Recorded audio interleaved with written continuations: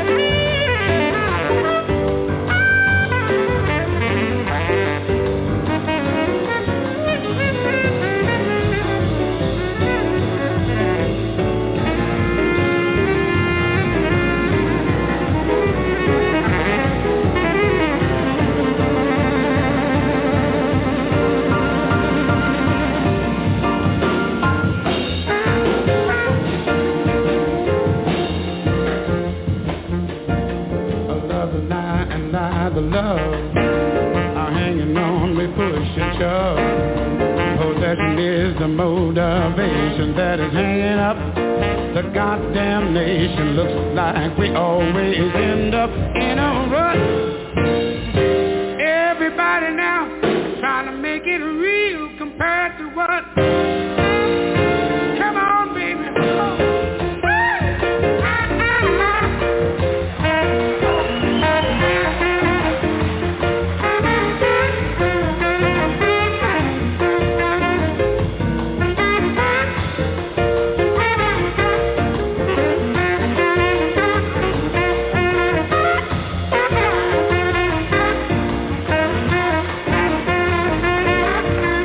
Slaughterhouses are killing hogs, twisted children are killing frogs, poor dumb rednecks rolling logs, tired old ladies kissing the dogs. I hate the human love of that stinking mud. I can't use it, trying to make it real compared to what? Come on, baby, now.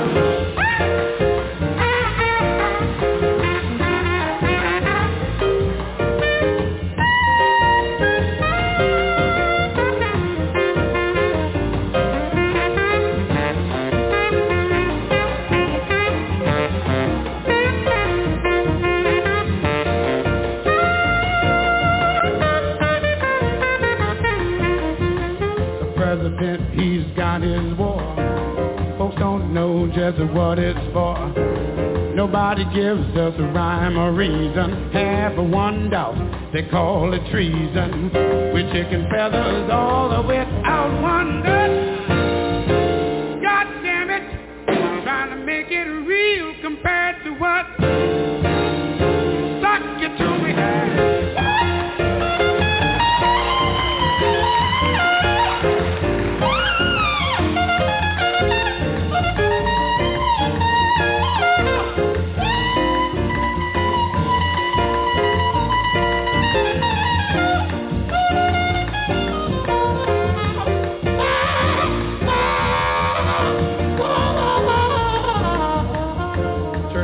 Sunday sleep and nod, trying to duck the wrath of God. Preachers filling us with pride. They all trying to teach us what they think is right. They really got to be some kind of nut. I can't use it, trying to make it real compared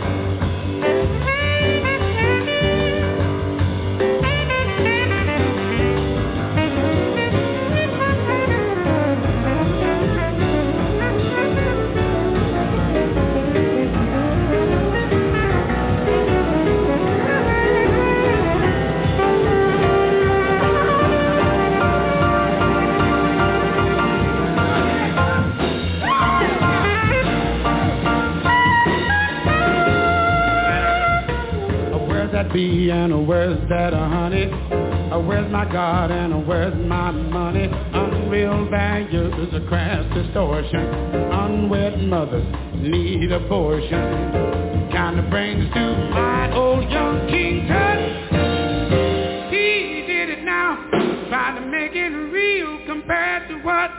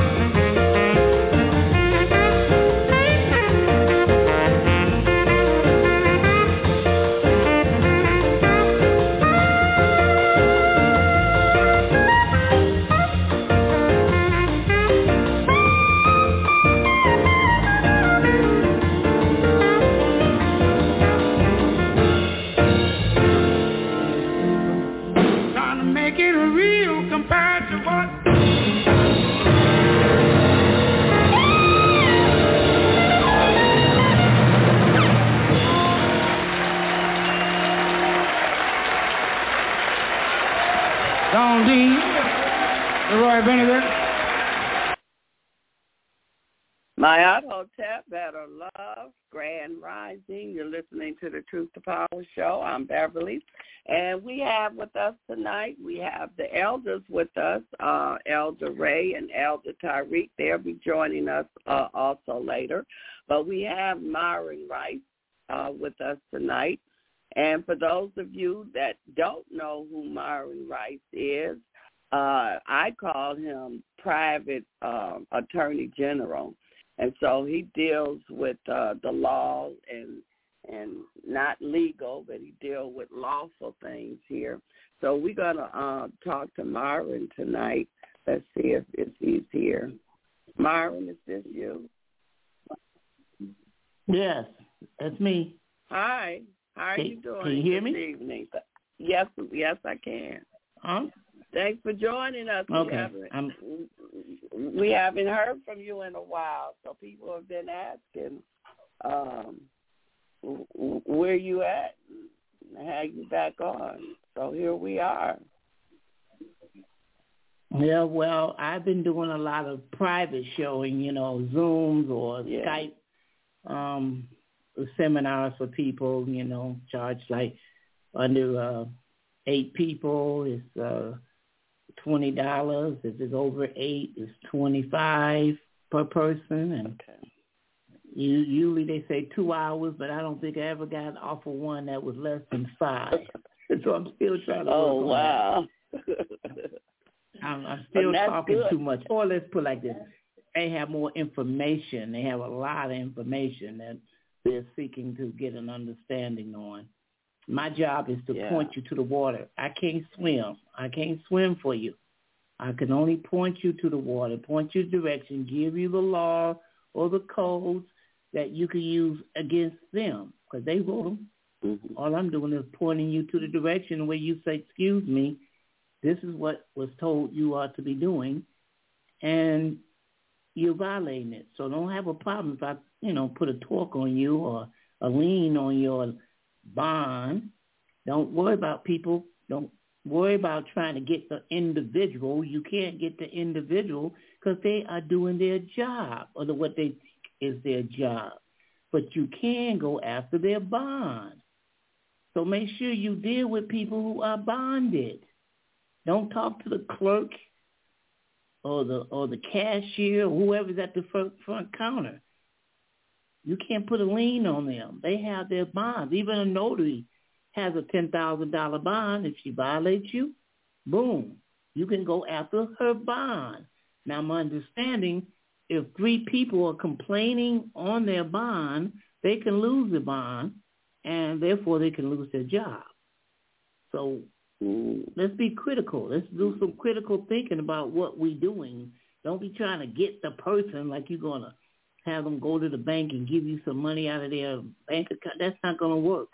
But they are bonded, and it's for your protection. If they violate you in the public, then their bond will pay for it. So we'll start that off first. Insurance. Bonds is insurance. Yes. Is that what you're saying? Okay. Bond is insurance. You know, I'm running through, and we'll maybe talk about later, a personal issue with where a family member of mine passed, and you know we buried her. But then I got a letter. You know, the day after she was buried, you have to file a claim, and you got 20 days to file it. And that's about all. That's all it's really said on the letter. So I had to do a little research. Wait a minute. 20 days. And if I don't turn it in 20 days, what are you going to do? Dig her up out of the grave and snatch her coffin? What is it they're going to do after 20 days? So then I look at the Department of Justice. Go to the Department of Justice and look at Chapter 11 Bankruptcy Guidelines. Chapter 11 Bankruptcy Guidelines. And go to where it says bank account and money of the estate. Every account they open up under your estate, they have to have 2 insurances on it. 2 insurances. One is the FDIC. And we're all familiar with the FDIC because anyone who have a bank account know that it's protected. It's got there, have it right there on the front door, FDIC protection. That's the account. But the second insurance is a surety bond. What is a surety bond, people? It's your birth certificate. It's your Social Security number. It's where they can go and get funds out of your birth certificate using the Social Security number, which is your Social Security card is a credit card. And they can get money out of the credit card. Well, that's great. And they used it to bury her. That was what it cost for the funeral, what it cost for the cemetery. But wait a minute. What about the FDIC? Now that she's gone and the account is closed, then the FDIC, in this case, is $17,000. But the point is, the majority of FDIC at a bank is $250,000. If someone says we're going to shut you down, we're going to close your account, well, you ask for your $250,000. You start looking for saying, "Excuse me." Go ahead. So just say I have a account, and I just say I have $20,000 in the bank account or something, or they might close me down for insufficient funds or whatever. Are you saying I could get the whole $250,000 that was insured against the account, or just only if I had $5 in there or $20 in there, or just only what was in the bank account? Well, the bank account, I believe it will go up to $250,000. It just go up. So if you have $100,000 in there, or you open it, let's say it's a business or a loan that you have, whatever the loan was for, that is the amount that you should be able to get back because it is insured. The insurance is in your name. Gotcha. So I'm just saying. Go ahead. I didn't want to break your flow. Go ahead. No. Go ahead. And like I said, no one ever filed a claim on the FDIC. No one ever filed a claim, so therefore you lose after what? So long, I'm pretty sure it's going to be you have what they call abandoned the funds. and they probably cash it in for themselves. You abandoned the funds because you didn't file a claim. Because insurance is not, I assume most people get insurance to take care of the living, the children, the wife, the beneficiary that's left behind. But what are you all doing? You're using it to bury someone. That's fine. And the surety bond will bury the person. But however, if you get the funds that was given initially on the FDIC, then I assume you could take care of your family. You left what they call inheritance money. You inherit that money. You didn't inherit what was put in the grave.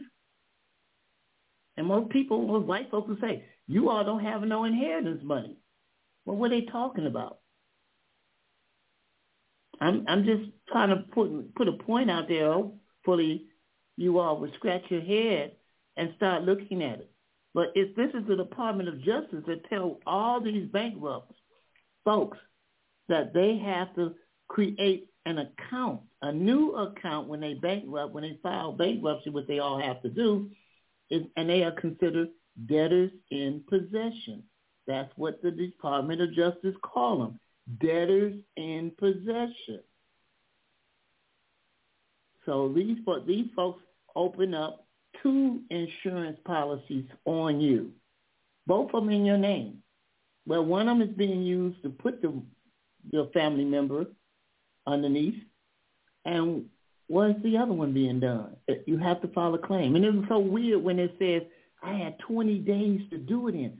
Why would it even limit insurance that's been paid on in 20 days? Maybe it's not the one that you think, but maybe it's the other one. But I received a letter. No, I know a lot of people say, hey, my mama died, and I never got that letter. Well, who knows? You may have got it and didn't even recognize what it was because you already did what you thought your job was to do, and that is to bury them. But I'm just letting you know. Why would the FDIC have one on the account itself? And they got to close the account. So if the account is closed and there is funds in your name, then you should be refunded back. Because if you don't, they're going to say it's abandoned, and then they can use it or do whatever they do with it or put it back. Because I'm quite sure people are not familiar with that. Did I lose you, Myron?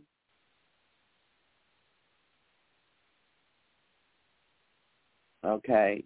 Can y'all hear me? I think I'm still on. Someone okay, hold on a minute. That's 786. Can you hear me? Yeah, I got you, Bev. I just came in. Okay, I was just wondering. I think I lost Myron. He was talking. I didn't know if I got cut off or he got cut off. I'm just getting in, so I didn't know what was being said. Okay, all right. Okay, so I got to get Myron back in here. Hold on, let's see.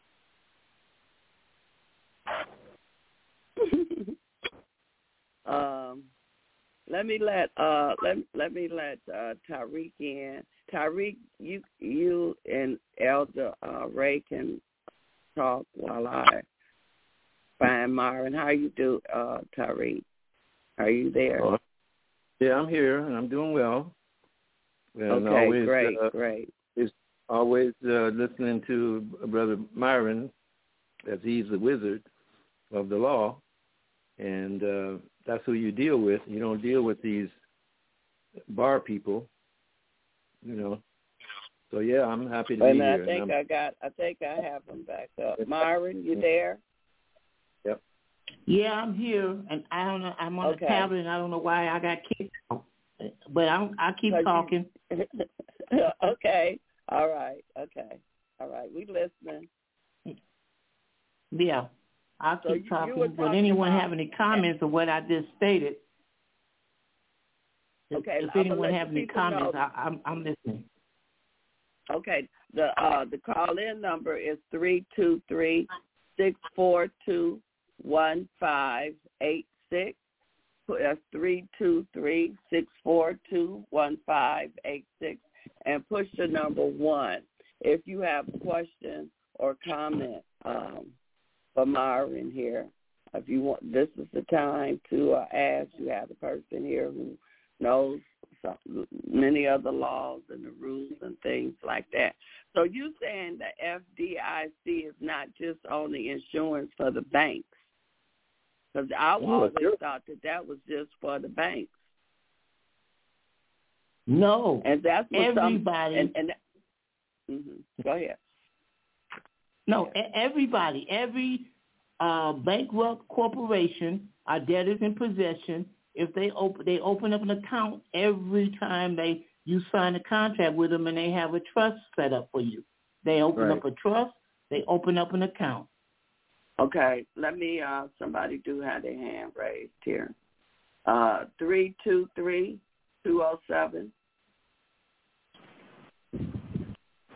323-207. Yes, we can. Hey, Auntie B, this is Turtle Island Academy. Oh, how are you doing this evening? All is well. true. You have all a question? You have a question? Yeah. I sure do, Auntie Beverly. I greatly do appreciate the platform. Brother Myron, man, we greatly, I know me and my community is happy to hear you back on the platform, man. We greatly missed you, and I'm glad you in good health and you back online. I just had a question in regards to the latest, the environment or the state of the banking system with Silicon Valley out here in California, getting bailed in or bailed out, and just with the Federal Reserve implementing its new system of the Fed Now, or just trying to take it to where they are more in control. I just was trying to see, what was your thoughts about the latest state of the economy and things of that nature. And I greatly do appreciate your science, and I'll just fall back, Auntie Beverly, while I listen to the answers. And okay. Peace, Brother Tyreek. I'm glad to hear you online, too. Peace. Thank you, caller. Thank you, my brother. Okay. In touch. I'm not familiar with all the things that's going out there, even in California. It seemed to me, if they're getting bailed out, why are you all still making payments to them? I would say, wait a minute, you got bailed out, you got paid. Why would I pay you twice? But what I want you to do, the fundamentals, go to the statutes at large. This is what Congress wrote. This is what the president approved, they approved. Title 48, page 340. Title 48, stat 340, statutes at large, where they basically saying, and we are considered, you and I are considered a bank, any Federal Reserve Bank. We are any Federal Reserve Bank. Now, if it says the Federal Reserve Bank, it's talking about those bankers. But when it says any Federal Reserve Bank, it's talking about you and me under the Presidential Proclamation 2039 in 1933, March the 6th of 1933. Roosevelt see how the banks were going to control, so he made all of us bankers. We are all bankers. Presidential Proclamation 2039. So when you do read any Federal Reserve Bank, that's you and me. And if you're reading again, Title 48, Stat 340, it would say any Federal Reserve Bank should be able to go to the Treasurer and get Federal Reserve notes.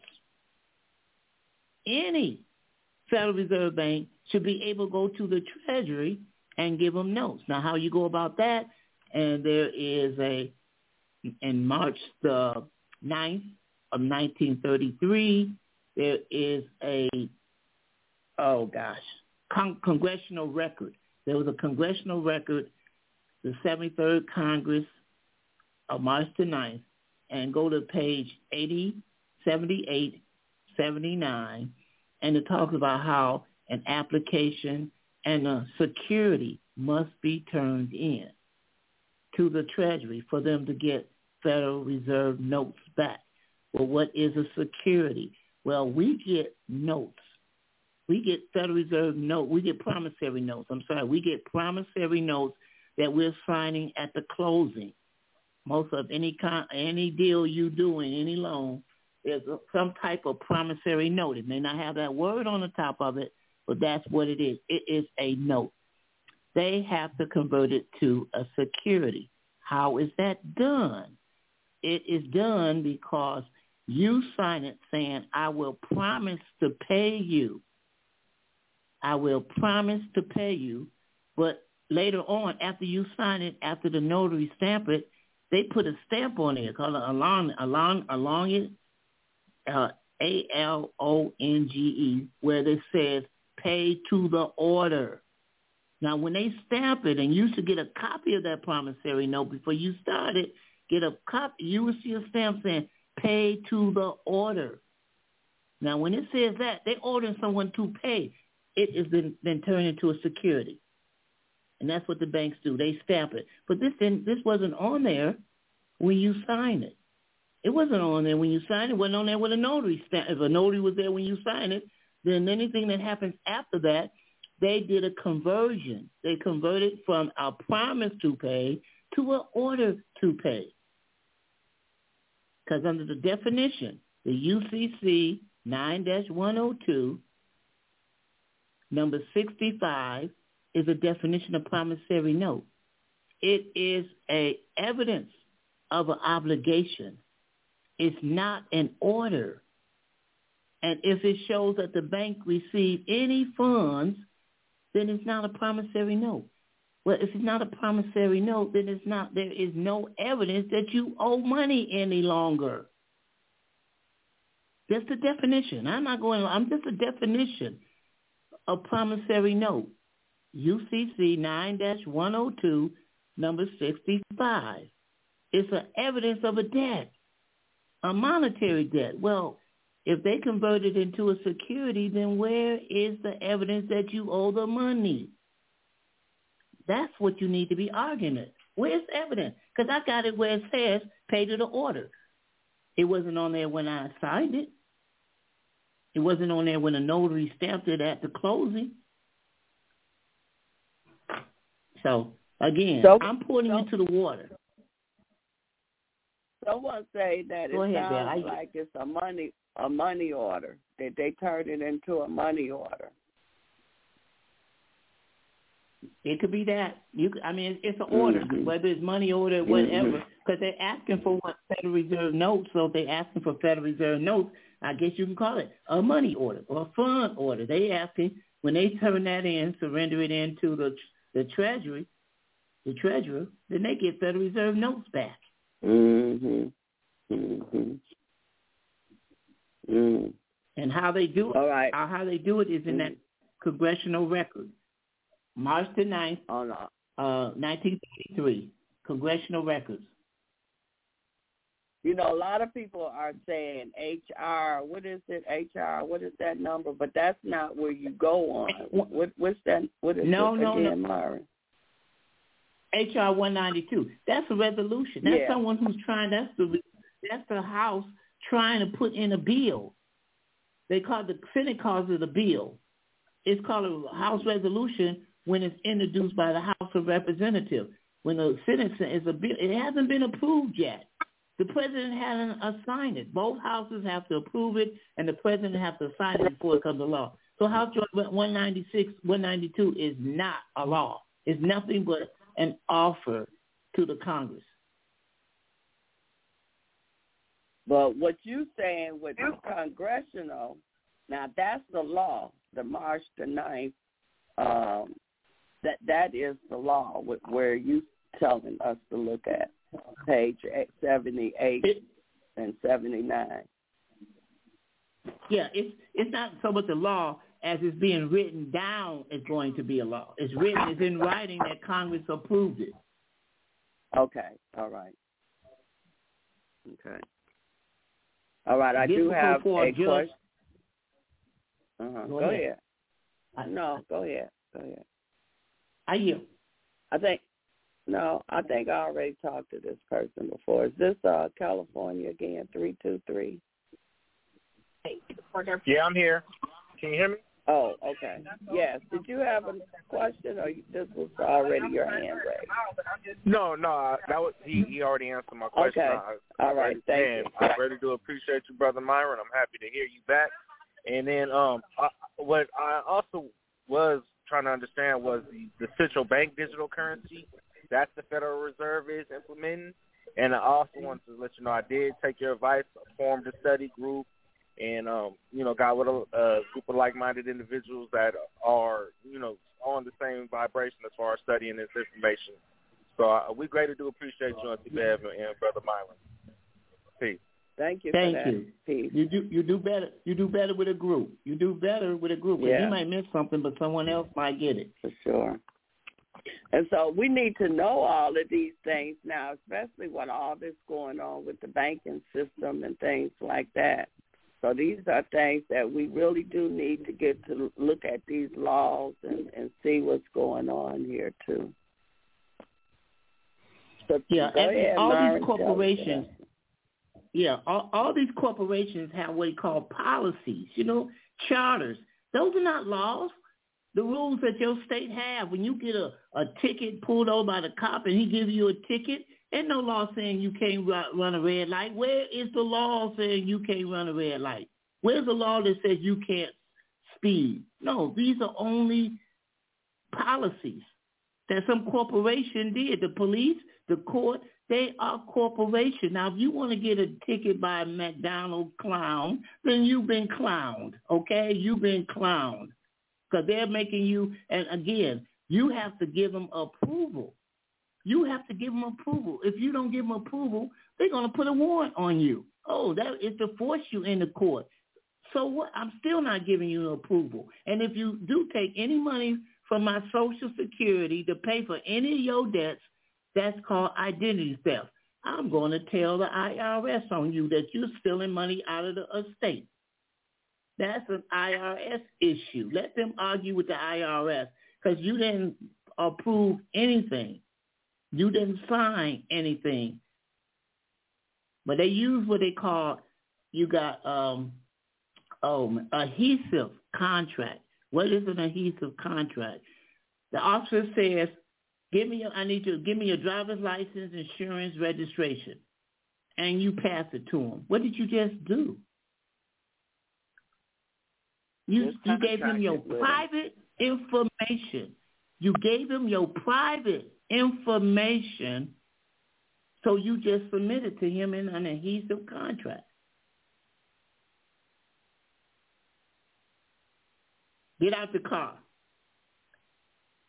And you open the door and drag my ass out. Drag me out.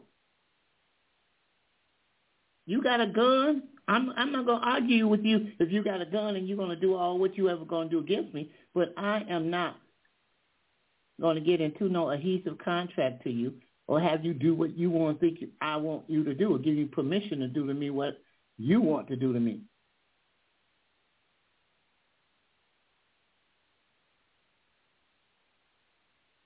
And so, any other questions? Now, what about when you get to the court systems? I mean, the court,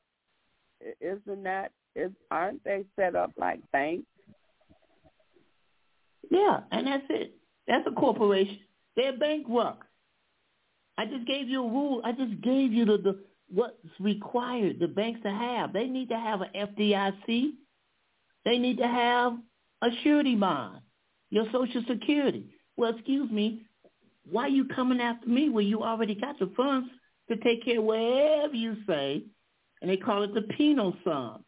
In court, asking for the penal sum. How much you say I owe? A guy spent 4 months in jail, and he only owed $15 because he didn't ask. What is a penal sum? Your Honor, what are you charging? How much are you charging me with? Well, you owe us $2,000.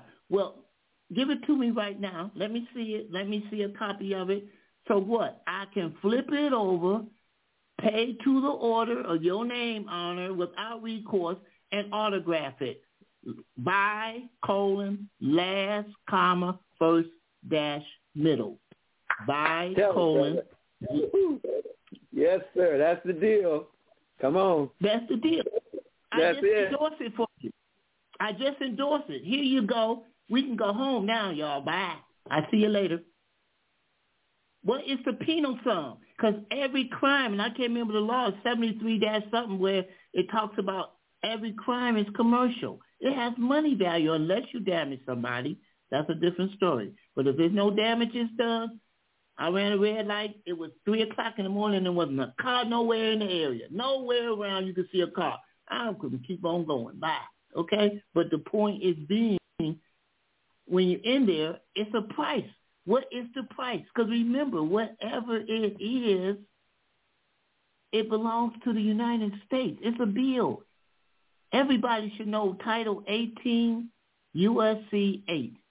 Title 18, U.S.C. 8. Obligations belongs to the United States, period. And it's got a list.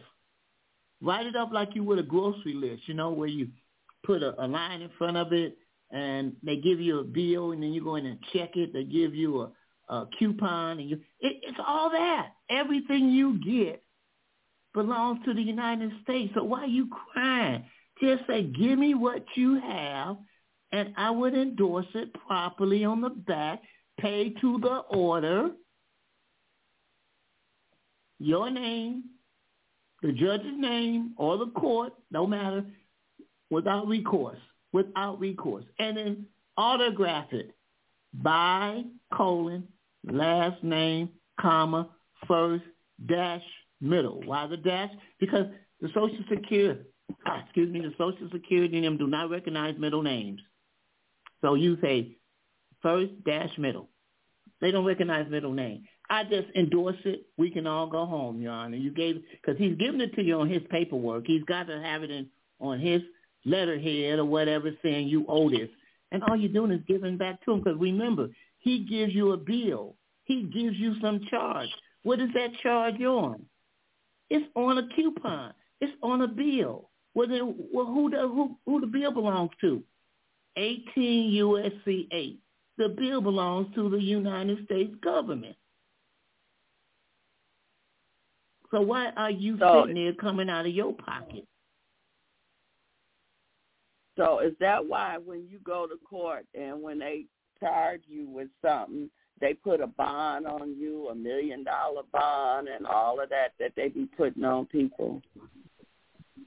Yeah, but they have to do that because if they damage you, the bond is supposed to be there to take care of you, or there's a term you might want to look up called subrogation. Your Honor, I want to subrogate that bond that the prosecutor put on me to pay for whatever it is you say I owe and give me this exact amount back to me. It's called subrogation.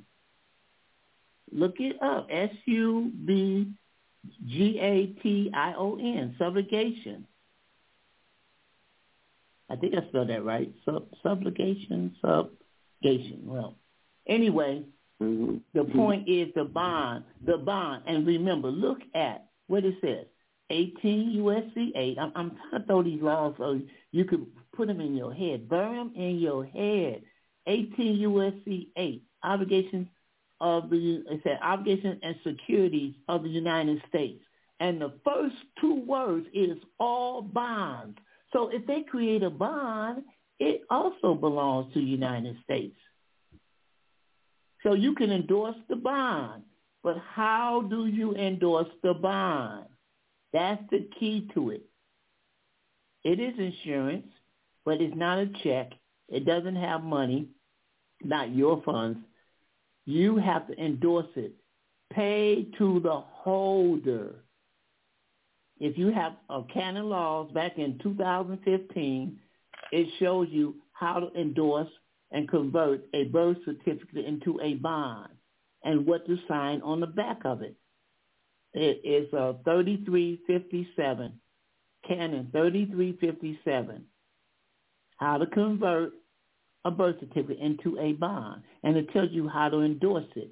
on the bond, you cannot put an amount on the bond. You can't write on the front of it, like your birth certificate, it voices, and on the back of it, you cannot put an amount on it. Pay to the holder, the bearer, where it actually says pay to the holder without recourse.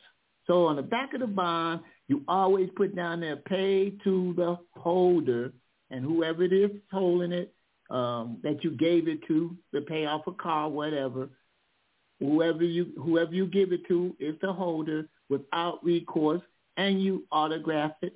And what would you do? Because there's no money amount on it, you have to attach it to a purchase agreement, a bill, a remittance, or whatever they gave you that got the numbers on it.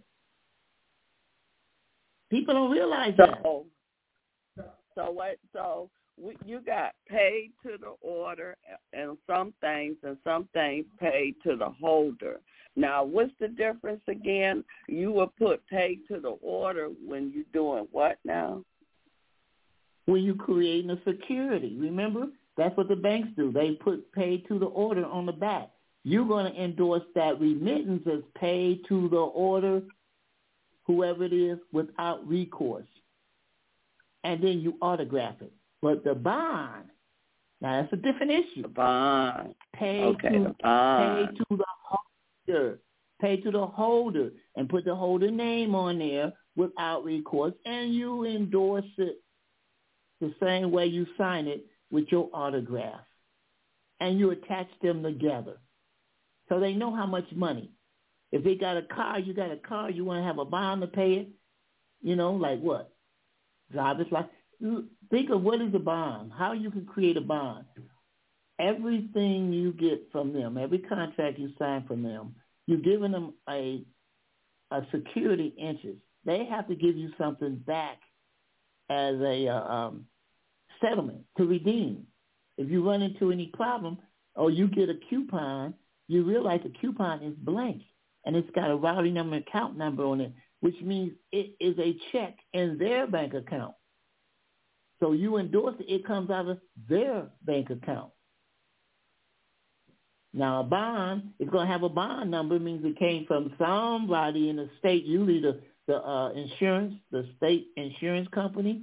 They usually do bonds, the state insurance company, but it's in someone else's account. You just have to endorse it properly. But let's say I have a driver's license. They gave me what we call colored titles. We have all these colored titles, Social Security, driver's license, what other things you might get from there? Yeah, there's a whole list of things. Marriage license. Well, those are actually colored titles, and they're bond. They own bond paper too. You're not men. Hey, fellas, you're not supposed to be paying no child support. You have a birth certificate, a marriage certificate. She has a marriage certificate. They're worth $11.5 million. These things are worth money. They're bonds that's worth money. Your child should be taken care of through those bonds, not out of your pocket.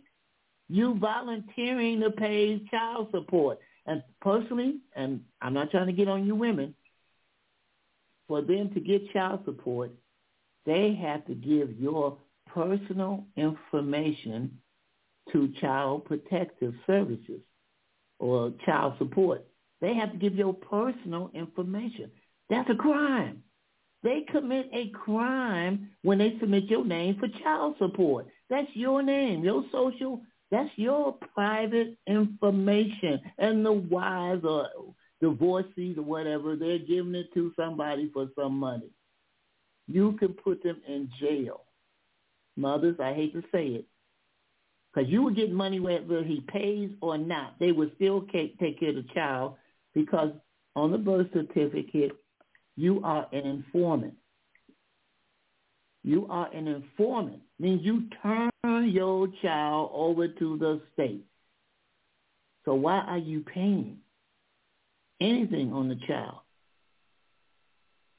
You want your child to go to a private college or private school or whatever. The state gets money every single year for you. Every single year under the Social Security Act of 1935, Title V, Section 501, 502. Each child is given when born $1.8 million and $1 million.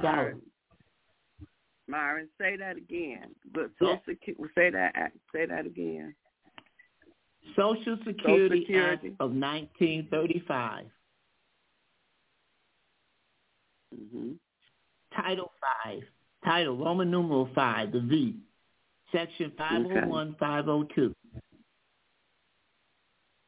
They get $1.8 million. The state actually gets $3.8, but $1.8 million goes to each child, and $1 million every year they are living. That's why they take census, because some people leave the state, some people move into the state. So the state has to keep an account of how many breathing folks are in there so they can get money from the Department of Commerce for every breathing individual. I mean, I'm 68. I know they at least got $68 million, and I ain't asked for nothing. So if you want to go and get you a car, you want to get you a house, you want your child to go to private school, you get an estimate of what it's going to cost, and I suggest you take it to the state treasurer who has an account opened up for you and say, I need a voucher. This is how much it's going to cost my child to go to this school. This is how much the mortgage company wants for this house. This is what the dealership wants for this car. When the last time, why you not asking your treasurer, your state treasurer? He gets money every year for your expenses. And so, Myron, like here in Michigan, Wayne State, they are giving free tuition for people to go to college here, and so now it's making sense. You know, they're not giving you nothing free. They should have been giving you. You had the right all the time. Yes, it's called consumer, people. Quit being customers. If you're a customer, you pay. If you are a consumer, and there is a consumer protection division in every one state, and normally it's under the Attorney General. You're not supposed to pay for essential consumer goods and service. Is it not essential that you have a car? Is it not essential that you have a house? Is it not essential that you can eat? Is it not essential that you need lights? Is it not essential that you need gas? Is it not essential that you need water? But only as a essential consumer goods and services. Oh, well, we got to pay to send the water to your house through the pipes. No, it says essential consumer goods and services. So whatever it takes to get it to your house is supposed to be free. It's supposed to be free. And there is a form. I don't know if you ever heard of it, but if you don't, you better smile and grin and yabba dabba do. 3491. Get it. There's a form, 3491, consumer exemption. Now, why would they have a form to be exempt? Why would there be a form for consumers to exempt? But they converted you into a customer. Customers pay. Customers pay. So when you went to get that car and you walked in, all these salesmen come running at you. And one of them might catch you, and then he takes you to his private cubicle. You're still a consumer. You're his private cubicle, whatever office, whatever they have. You're still a consumer. You're still a consumer. And then you say, well, I want this car, da-da-da-da-da. And he pulls out a form and say, we need to check your credit report, and it's going to cost you $300. What did he just do? When he did that? Your source data. No, he just converted you into a customer. Okay. That you're paying. If you pay money, you're a customer, and all this will be free. But once you pay anything come out of your pocket and you volunteer for him to do it, you become a customer. Now you're going to pay for the whole car. Listen, I'm just trying to give you all little tidbits about stuff. Now, there is a United Nations guideline for consumer protection that you can go online and get. United Nations guideline for consumer protection. So you want to read what the consumers are protected against, how all these things are free. And this is the United Nations, meaning that this is international laws here, people. International.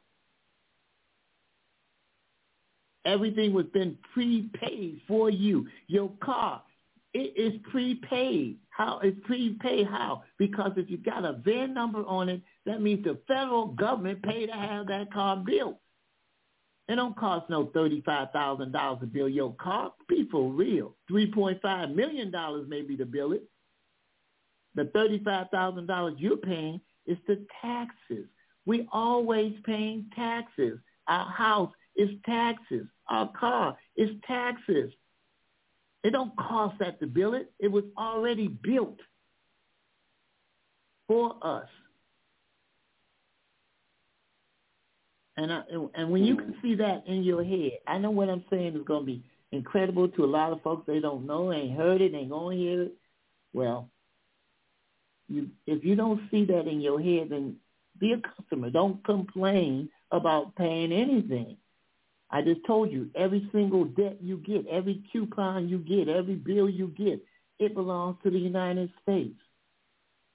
But everything is free as well. So I have no idea what other way I can convince you that you need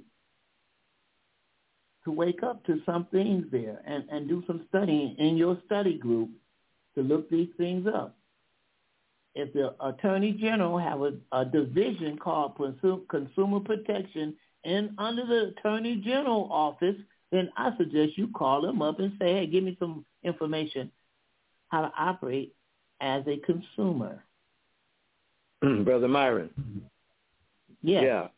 This is Elder Tariq. I'm sitting in my hand an affidavit that all accounts are prepaid. Senate document number 43, 73rd Congress. The ownership of all property in the state, individual so-called ownership, is only by the virtue of the government, i.e. law, amounting to mere user, and use must be in accordance with law and subordinate to the necessities of the state. Congressional Record, March 9th, 1933, H.R. 1491, page 83. And it tells there about the new law, the money that's issued, all this stuff. And so everything is prepaid. Everything is prepaid. Yes. But you, and that was, I hope everyone listened to what you said. But there's a little twist there, something that you said that people may not realize it. You are a user of that house. Right. The property taxes, you are the user. There is a user exemption law. In Michigan, it's 3372. You give it to the assessor's office because they don't want to do taxes. 3372. Every state, look up a usage tax. You're using a home, and that's what they're taxing you for using because you just read it. They own it. We're nothing more but mere tenants. That's all we are in the house. Right. There you go. Mm-hmm. But we're supposed to be exempt from that. We're supposed to be exempt from that. They're like, you are exempt to pay your landlord or apartment. People in apartment paying monthly apartment bills. You're supposed to get all that back. You're supposed to get it back because you gave them money. So that makes you the what? The lender. Ooh-wee. And the office is a debtor. I gave you money. I'm the lender, and you are the office. You are the debtor. So file taxes is just like that. So all the rent you pay, you get it all back. Wow. Because they're lenders. But when it comes down to houses and people lose, older people who paid the house off 10 years after they owned it, they are still using the house. So get a user taxes exemption. Like I said, Michigan is called 3372. So go download our exemption, usage exemption, and read on there, use some words and try to find it in your state. So that's getting they charge you for using the house.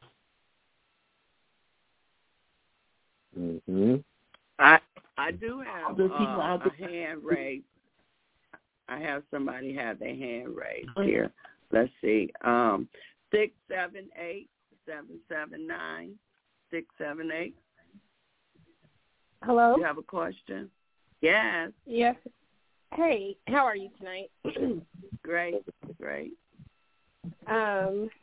Thank you, Myron, for being on the call tonight. My name is Rayma, and I just have a couple of questions.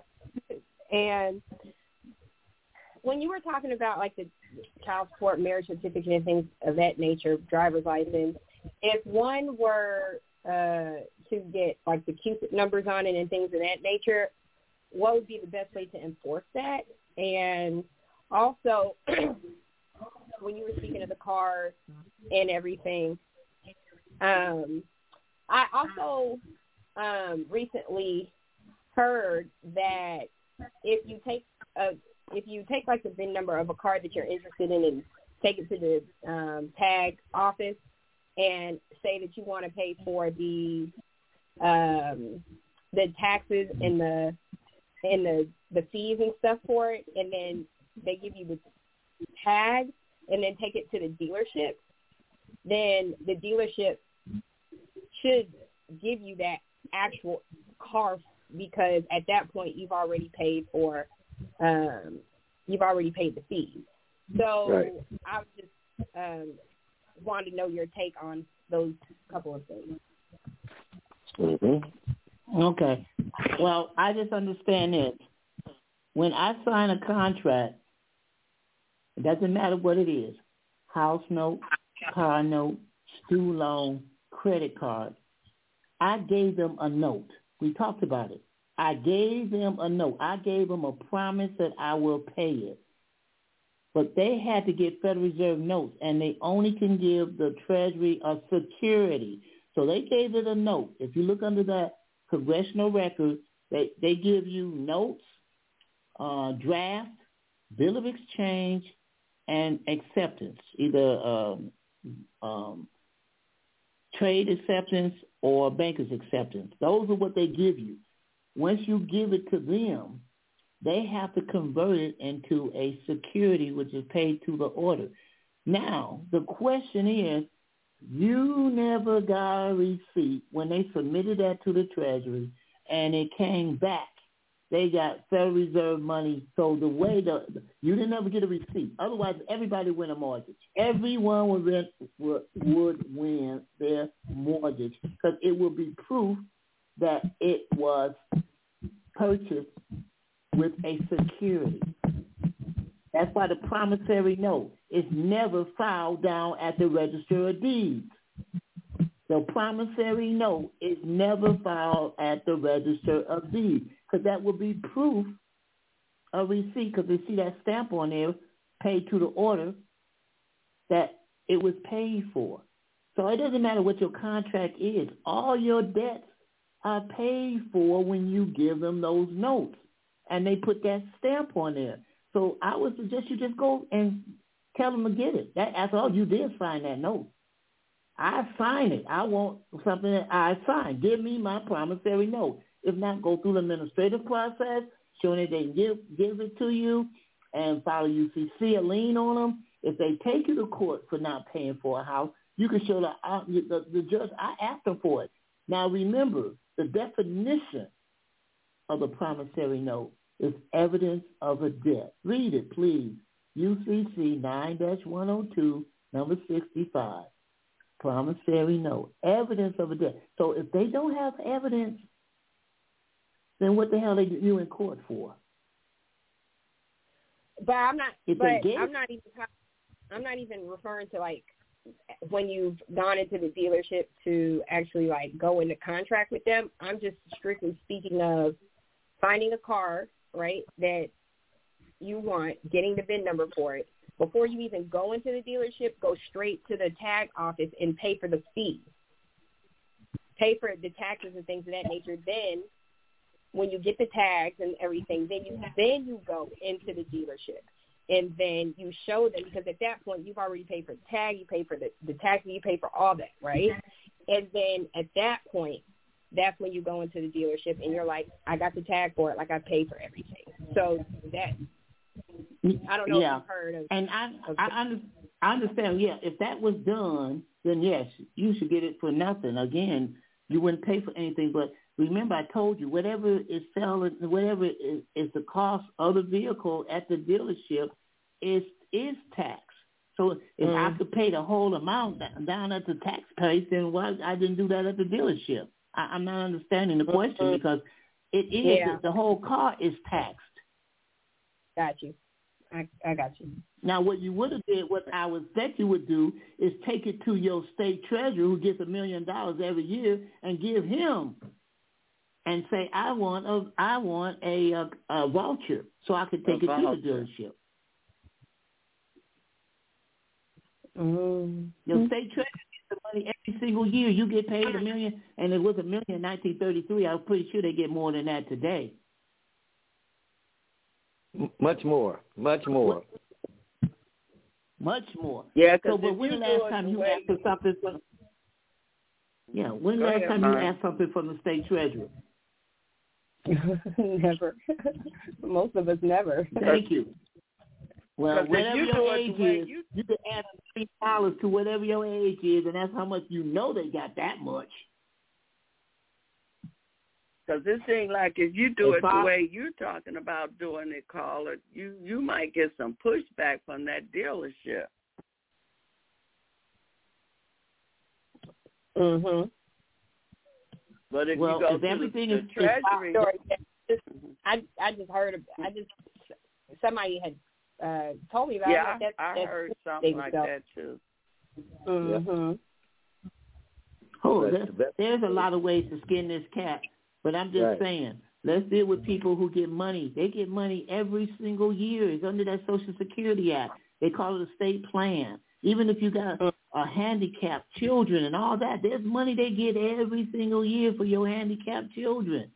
That's right. Under that Social Security Act. The Social Security card is a credit card. Yes, that's why they ask for it.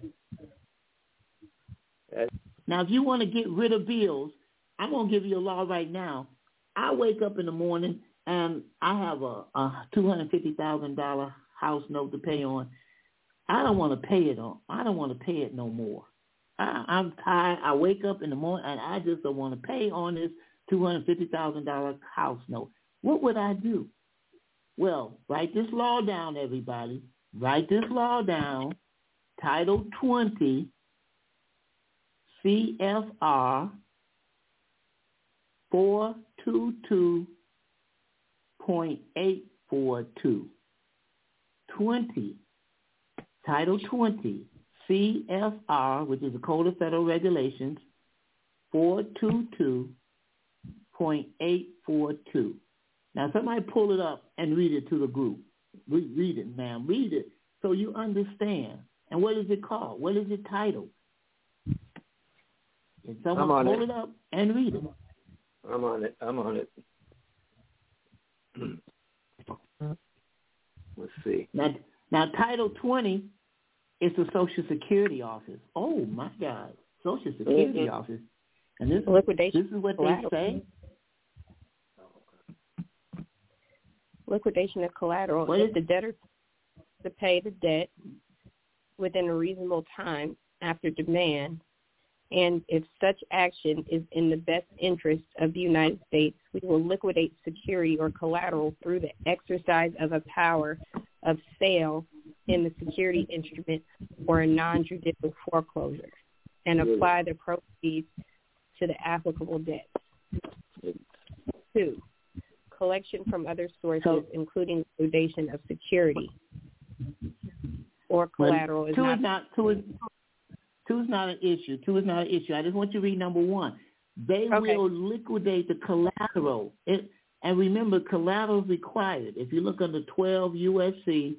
412, collateral is required. What's the collateral? That's the security that they got to turn in. It's required that your signature is given to the banks so that they could get Federal Reserve notes. So that is the collateral.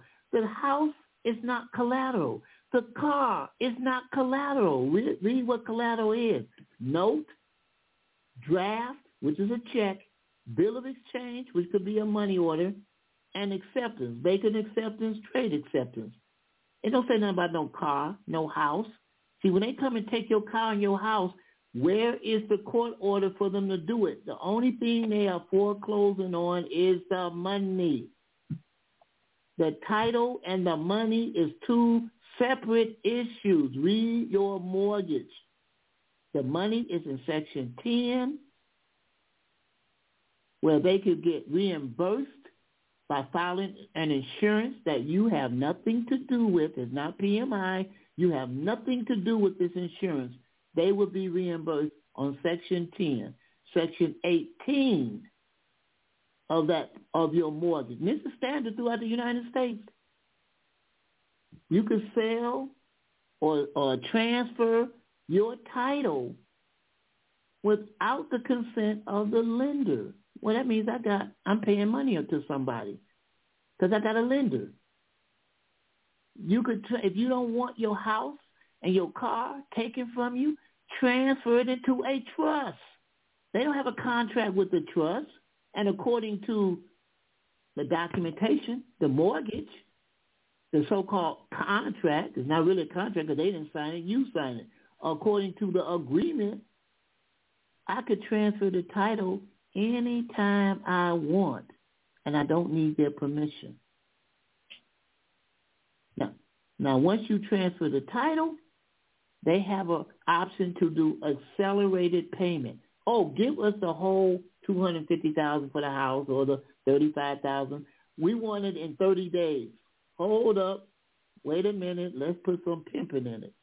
Go back to Section 10 and file a claim with the insurance that you had to have before I even came into the closing. It's nobody going to give you money for 5 years or 30 years and think that you're going to pay every single monthly payment without insuring it. It's right there in the mortgage. We don't even read our own paperwork. It says mortgage insurance reimburses the lender if the borrower fails to pay as agreed. Now, if that don't sound like a get-out-of-jail-free card, I don't know what is. But that's not that insurance that they make you bring to the closing. That's not your personal insurance. This is something different, correct, Myron? That's what Section 10, second paragraph says. And it state that there's a sentence that says, this insurance does not involve the borrower. This insurance does not involve the borrower. So you didn't have nothing to do with that insurance that they had to have before they had you come in and do the closing. It's right there in your paperwork, folks. It's right there, but no one brings it up. You know, Your Honor, why have they filed a claim for the insurance that they had on the vehicle or the house before I came in and signed for it? Yep. It's right there on the more people. Look at your mortgage paperwork. Look at Section 10. Actually, the definition of mortgage insurance is right there, the definition on usually the first or second page. Mortgage insurance. Lender will be reimbursed if the borrower goes in default. The only question I'm going to ask, Your Honor, am I in default? Hell yeah, you're in default. Well, why don't they get reimbursed by asking for the insurance that they put on the house or the car at the time, before the time that I signed the contract? Mm-hmm. Maybe it's called, am I making too much common sense here? Am I making too much common sense that you folks can't see the ABC that I'm trying to give you all? Not at all. Already took care of it. You already took care of them when they wrote the contract. You didn't write the contract. They wrote the mortgage. You didn't write it. Nope. but you sign it with your approval. Wow. And there's a section in your mortgage that says power to sell, but it wasn't talking about the house. It was talking about the collateral that we just read in Title 20 CFR 422.842. We will sell the collateral. We will liquidate the collateral and apply it to the loan. Whoa. Seems like that's what they're doing all the time with your signature. They're putting it on the Security Exchange Commission. They're selling it. They're making money off of it. Do any of them go back and pay off your note? Nope. It's in your name. Nope. It's correct. Wow, man. That is awesome. This is great, man. This is awesome stuff. Yeah, you don't have to go out there and find this stuff. It's right there in your possession. Look through your files. Mm-hmm. Yep, it is. It's a bunch of gurus telling you to do this, that, and the other. When I'm saying you don't have to be worried about what to do after the fact. All you saying is before you walked in the door to sign it, or after you signed it, it was a promise to pay, and they converted it to an order to pay. Well, that means somebody got some money, and they know it wasn't me. Mm-hmm. That's the violation of the Lending Act. I mean, we can go into a lot of violations under Title 15. Oh, my God. That deals with third-party debt, all about what they cannot do. They can't pretend to be the lender. They can't pretend. Third-party debt collectors, all these folks are coming after you that you don't even have a contract with. And they're coming after you with what belongs to the United States. If all my debts belong to the United States, then why am I sitting here fretting over them, over their money? Why am I getting 4 jobs to pay my living when none of those debts belong to me? But that is our public school education, people. I'm sorry.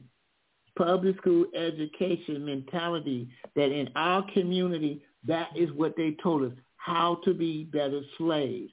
But go in certain communities, Michigan, in Detroit, down on Carmen, the Arabs are going to their school at 6 o'clock in the evening to learn what I'm teaching you now. 9 Mile Road, 696 and Greenfield. The Jews with their little beanie hats are going to their schools at 6 o'clock in the evening to learn the finances I'm trying to tell you all right now. Financial literacy, very important. Thank you. And all we doing is pumping our kids to play games after school, football, baseball. That's a great game, but look at the manager who gets all that money and he didn't get one punch. He didn't get tackled one time.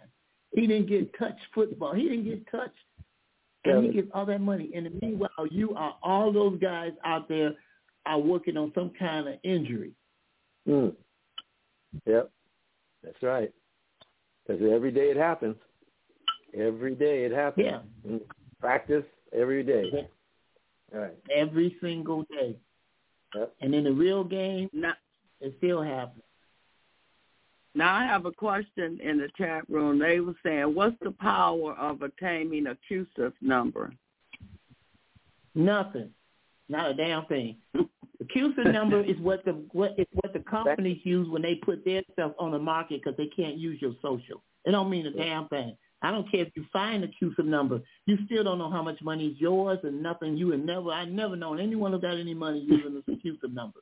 The CUSIP number belongs to the corporation. Right. And that's what they put out on the market. But the bond belongs to you. The bond got your name on it, yet belong to you. That's it. That's your security interest. So let's say you go to court where you need to make that security interest, which would be what? The driver's license. Make a copy of the driver's license, the front and the back, on bonded paper, and then flip it over, pay to the holder without recourse, and whatever the ticket is, or attach that to it for the amount that they would take out of the driver's license bond that you created. Wow. Oh, get them, bro. That's awesome. Because that's your security interest. You have a security interest in everything. Security, money, interest. Put it on bonded paper. Okay, well, everything's on bonds are all on bonded paper. Go buy you some bonded paper. What, $30 for $100, whatever. On the back of it, pay to the bearer. Because you're going to give the bond to them and attach what? The purchase agreement, the bill, the remittance, whatever you want to call it, what they gave you that got the price on it, you want to attach it to it. Don't you void it when you put a money amount on there. If you deface the front of the bond, you void it.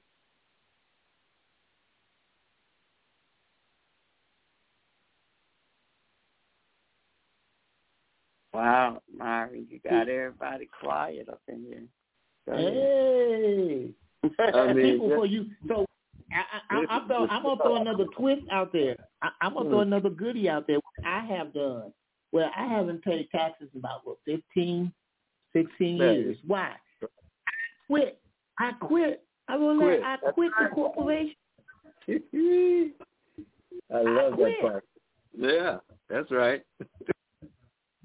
I'm the resident agent. My job. How did you quit? Say again? How, if a person want to quit, how do they quit? I don't know. You telling me if you got a job you don't like, walk and put it in writing, I quit, make valid in 30 days. That's how you do it. Read your state law of what a agent must do to quit. It's in your state law. Put down there registered agent or resident. Michigan we call resident agent resigning. Just put that in there. It'll give you the law and you just read it. Write a written letter. I know a friend of mine, Eon, they got forms. Why the hell I need a form to quit? I don't need your form to quit. I just tell you I quit. I don't need it. I put it in writing. 2 words, I quit. They got 30 days to find somebody to replace you.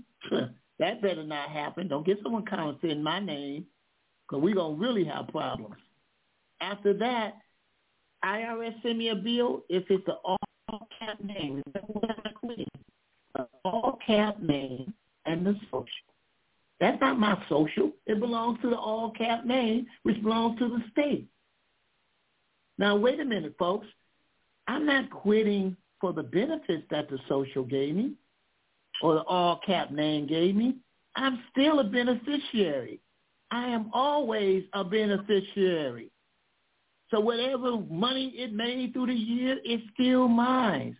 It's just that when someone addressed me and they got a letter that got an all-cap name on it, I quit. I put that right on the envelope. I don't even open it up. I got a stamp now. I didn't stamp it. I quit. I put it in the newspaper and send a letter back, return to sender. That's right. I call the IRS. Quit sending me bills. Because I quit. He said, well, the state didn't tell us who the registered agent is. I don't give a damn. It ain't me. I assume it's the Secretary of State. Send it to them. Let them pay for it. After all, it is their name. Right. Come on. People, make sense. No stress. I don't care whoever comes after you. It's either coming after you for your social or coming after you for your all-cap name. And I'm neither. Those are dead entities. I'm not dead. Do I sound dead? I don't know. Maybe I sound half dead. I'm alive. Because I'm not worried about nothing. I don't care who comes after me. They coming after the all-cap name and the social. That don't belong to me. Mm-hmm. No. So I'm just telling you, if you just want to get out, go ahead.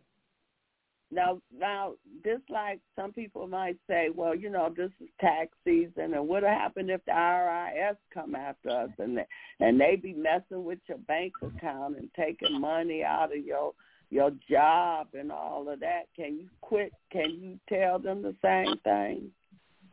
Sure. Or that's something different? Yes, but no, it's the same thing, but there's some things you do.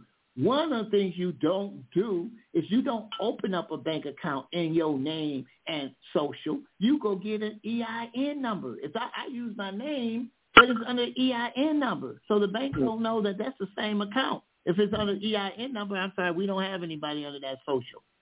Because there might be 100 people, thousands of people that got my exact same name, but they all got different socials. So they're going to associate you by your EIN number, not by your social at the bank. Your job, there's a form. We told you all. Do the W-4T. Terminate the W-4. Don't take a damn penny out of my check. I don't care what it is. Say someone coming. The W dash, you got to put that dash in there, 4T. Otherwise, it won't come up. Terminating the W-4. The W-4 is where you volunteered to have money taken out of your check. So now I'm unvolunteering to have money taken out of my check. So that garnishment ain't going to work. The bank account ain't going to work. Folks, wake up. Smell the coffee. Breathe easy. They ain't teach you us breathe this. Easy. They ain't teach us this. No, you're a public school slave. I'm sorry to say. Hey, I can't even put it on public school. I went to private school. I still didn't learn this stuff. No, because they approve the agenda. They have to approve what's been taught in all these schools. They have to approve it. And believe me, they approve it not in the best interest of the students. It's not. That's why we got so many students that are so illiterate and tired of school, because they have no gain. They're not getting no gain. Now, after you do that W-4T, after you do that W-4T, you better go to the job and tell them, give me the W-2C to correct my W-2, because my W got for wages. Wages is defined as capital gain. I didn't get no capital gain. I punched the clock. Didn't most of y'all out there punch the clock? You're on a clock. That's called labor. Labor, blood, sweat, and tears is not taxable, people. Labor is not taxable. W-2C is out of conversion. It's been converted out of being a capital gain. This is a profit to labor. Federal income withheld. Wages is a capital gain. Wages is a profit. The W-2C at the end of the year will convert it to labor. Labor is not taxed, people. You punched the clock. You sweated. You bought some clothes. You used your gas to get to the job. All this stuff you did. You don't be taxed on what you labor on. Only what you profit from. So you get more money through the year, through the year. You get more money through the year, and then at the end of the year, whatever the gross is, and I have people call me, thank you, Mr. Rice, I got the gross that was on my W-2. I got it all back. I said, You're welcome. I'm glad to see somebody listening. Yep. Yes, sir, brother. We listening large right now. Yeah. So what about that? So it's a little different when it comes to people that have business, right? Yes, it's a little different. But if it's a sole proprietary business, if you list it as being that, all your expenses come out first, and then you have your net. So what would be your gross? Your gas, your groceries, your light, your water, all your utilities, and your gasoline on a car payment. All that is an expense. Your net gonna be so small, you ain't gonna mind paying taxes on that. And what rich people do with the net is they donate it to a nonprofit. Oh my God! Now they ain't get squat taken out. Mm-hmm. I have a hand raised. As a sole go ahead. Oh, okay. Well, finish your thought about the sole proprietor. No, I'm just saying, at all your expenses and everything, just like everything is an expense, you have to deduct that from the gross and whatever the net is, which would be very small if you spend everything that you get. You shouldn't be crying about what taxes you get back on that, if you get anything anyway. Mm-hmm. All right. You could donate it, and guess what? What? Go ahead. 443-416. Yes. Hi, I'm here. Can you all hear me? Mm-hmm. Yes, we can. Okay. Hi. Yes. Good evening, everyone. Good evening. Yeah. Thanks, Brother Myron, for coming in and sharing so much insight. It's greatly appreciated. I wanted to ask a question about the irrevocable express trust. I've kind of been in communication with one particular person that sets those up, and it's a private irrevocable express trust, and they do the debt deletion, so putting all the assets into that trust, and then kind of like being able to cancel out, so like your mortgage, your vehicles, and everything that goes into that trust. So I just kind of wanted to get your take on that process. I mean, you may not use that particular trust, but just kind of wanted to see what your thoughts were, because I truly value your insight. I have no idea why people will make something irrevocable. That means whatever you put in, you can't take out. That's what the term means. Whoever put it in can't take it out. But wait a minute. If I got a car, I bought it, it went in there in the trust, and it went on my wheel, it is now a private vehicle. Cops stop me. Hey, this is a private vehicle. You only deal with commercial. But what if I want to sell the car? Well, I can sell it. Well, I can give it to the trustee of the trust and tell him to sell the car. Because remember, when they purchase something, the trustee is the one that puts it in your will. See, there's no one else know about it. The trustee knows you got a will, and once it's in the will, it becomes private. Now it is private. Once it's in the will, and the will is registered at the register in probate. The will is registered at probate. You get a letter back, a receipt called a certificate of deposit. You can get a CUSA number. It's worth money. But the point is, what's irrevocable? That means what goes in don't come. What go through all that trouble? Right. If I get a car, put it in the will, ain't nobody gonna get it anyway. Period. No one's gonna get it anyway. So is that how? Is someone that how who you're put it in and take it out? Oh, sorry. Oh, I was just asking. Is that maybe? Sorry, I didn't mean to cut over you. I was just asking. Is that maybe how they're doing the whole debt cancellation by putting it in the irrevocable? So is that strategic? No. Or, I mean, can it just be done in a revocable? Okay. No, it's not. Understand the way it's labeled, irrevocable, revocable, whatever you name, it's only supposed to be what they call the indenture. It's just telling the trustee what to do. That's all you're doing in the trust. Anything you name it, it's only for the trustee. So irrevocable trustee, whoever gave us the car, they can't come back and get it. Let's say your neighbor gave you a car, they can't come back and get it out. But that's not going to happen anyway, period, because it's in the trust's name, and the trust is going to transfer it to a will. So it's, in other words, it's kind of in limbo out there. It's private. It's in limbo. So it doesn't matter what you name the trust. Irrevocable, revocable, it doesn't matter. That is only supposed to title it for the trustee, so the trustee know how to operate in that trust. That's all that name is for. Okay. And pretty much the trustee gonna know what they're gonna do. Got it. Hope you didn't pay a lot of money for it. Oh, yeah, no, I hope you didn't pay a lot of money. I haven't paid. No. I just, we've been in communication. But I already have the irrevocable and revocable. So that's kind of what my point was to him. So we've just kind of been talking back and forth, but I'm more so just interested in the debt deletion. So once I put those assets into the trust and, me not having to continue to pay anything on it. So that's kind of, what I'm interested in. Yeah. Yeah. Okay.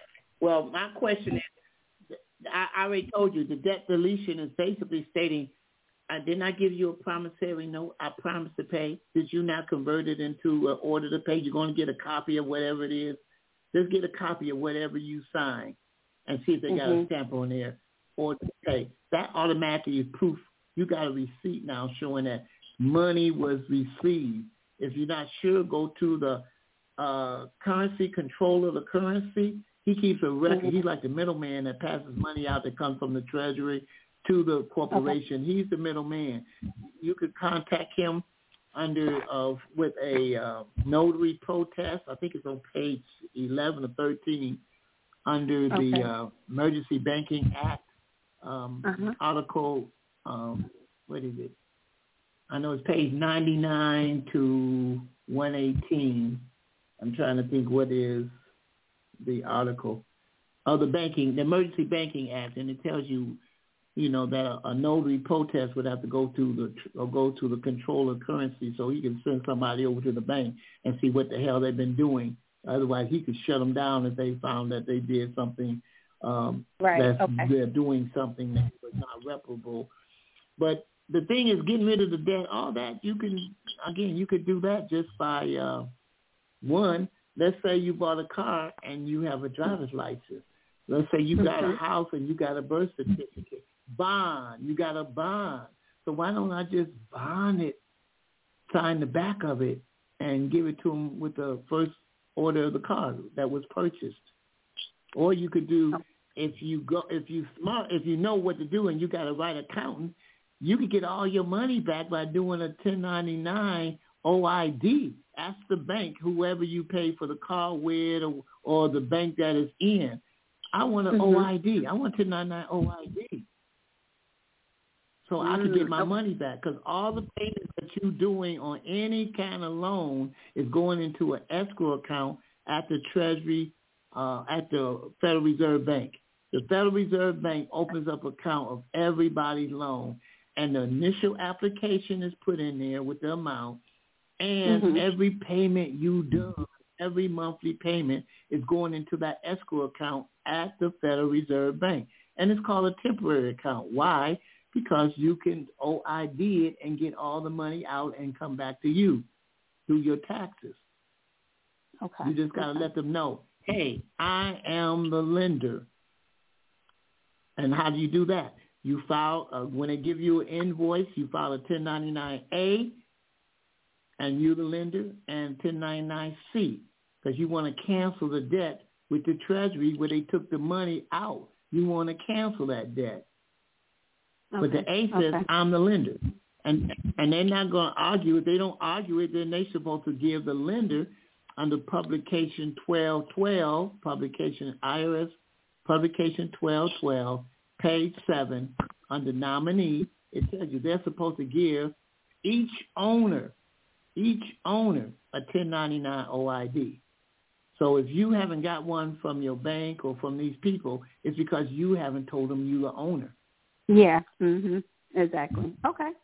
Yeah, I'm following. Now, what happens if they don't give it to you? If you request it and they don't give you your OID, can you still file your taxes?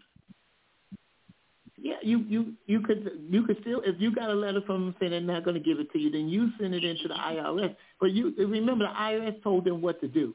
These rules are not. This is the IRS Publication 1212. So if they're going to say to the IRS, kiss my A, my A, then let the IRS know about it. Right. And see what happens. Then. Hey, Myron. So is the CUSIP a receipt? Is that going to be considered a receipt? No. A CUSIP is just an ID for the banks.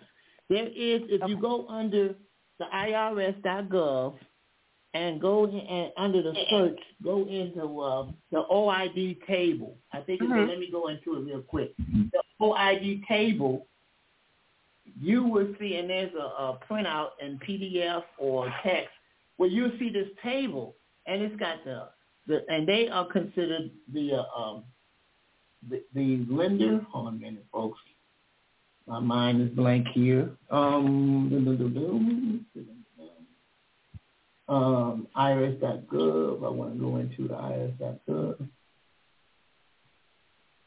Yeah, I can go in there and see them, but I can't file any paperwork because they kicked me out of the IRS into some kind of furniture store. So I guess they want me to move. I know they did. All this information you give them. Yes. Okay, IRS.gov. That's the search menu. Because I've already got it listed. There's the search on the search bar. Oh, they keep changing. Boy, they keep changing this stuff. Search.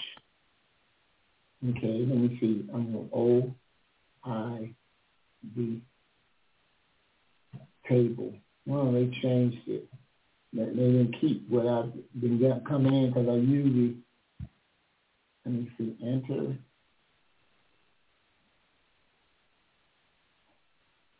Okay, yeah, if you go into it and go to the search bar and you type OID table, and they go to, let's see here.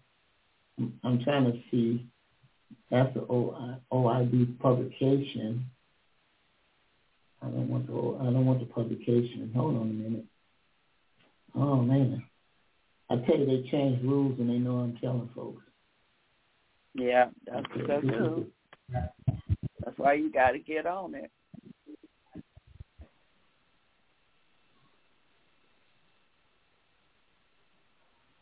Now, what did you say? The publication 1212 on page what?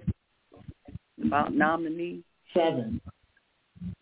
Page 7. Yeah, on page 7 and nominee 12. Okay, yeah, they do have. It takes a little time to get to it, but if you go under, let me do it back and make sure I get this right because you're recording this.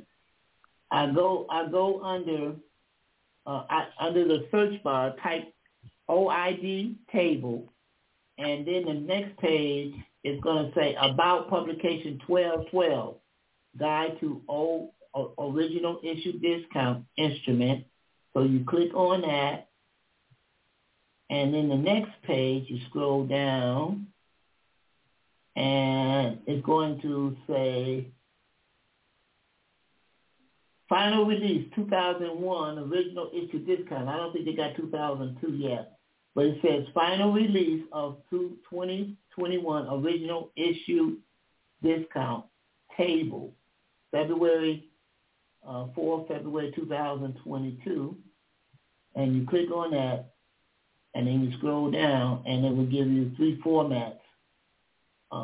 It says the 2021 tables are available in 3 formats. So you want the table. I go to text, and you click on the text, and it's going to tell you the name of the issuer. Everyone say, well, we the issuer. No, the issuer are the corporation. If you look on there, you will see everything's in a column, and they got the issuer. Sally Mae, some of these things, oh man, Bank of America, these are the issues. They might have 4 or 5 pages on Bank of America. But the things that's listed on here is the QSIP number. First thing you got after the bank, it's got their QSIP number. Then it's got the issue date, the maturity date, the issue price percentage of the principal amount, the annual stated investment rate, all this information, and I guess someone, what was that called, an 8281 form?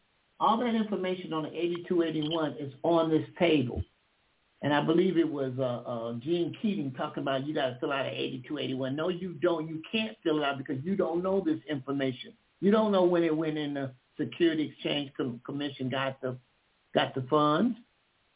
You don't know the QSIP number of the corporation that put it out because your QSIP number is bundled up with a whole bunch of other folks because they can't use your social. So the QSIP number is only a substitution for your social. And all that is bundled up together, and it's under the QSIP number of the bank or the banks or whatever bank that you are under.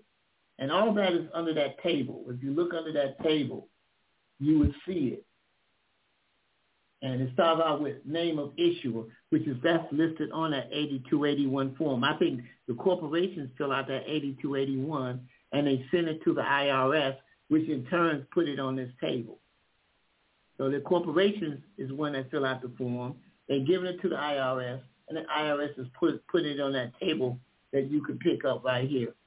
That just shows you how to get to it. So, and again, you can get the recording and follow through again if you need to hear it again.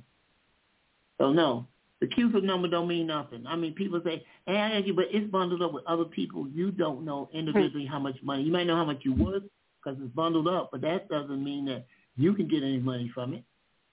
Right. Okay, understood. Thank you so much. Thank you, caller. Okay. I mean, I think, well, yeah, if you can't get paid, why are you even worried about it? Don't worry about it. Mm-hmm. Somebody on the call might call and show how they got paid with the CUSIP number. That's great to know. That'd be good, but too much work. Yeah, I get it. Try not to go overboard. Yeah. Thank you. So focus on the state treasurer. Focus on the state treasurer. Ask him. You get $1 million a year. At least you did back in 1935. I don't know how much you get now.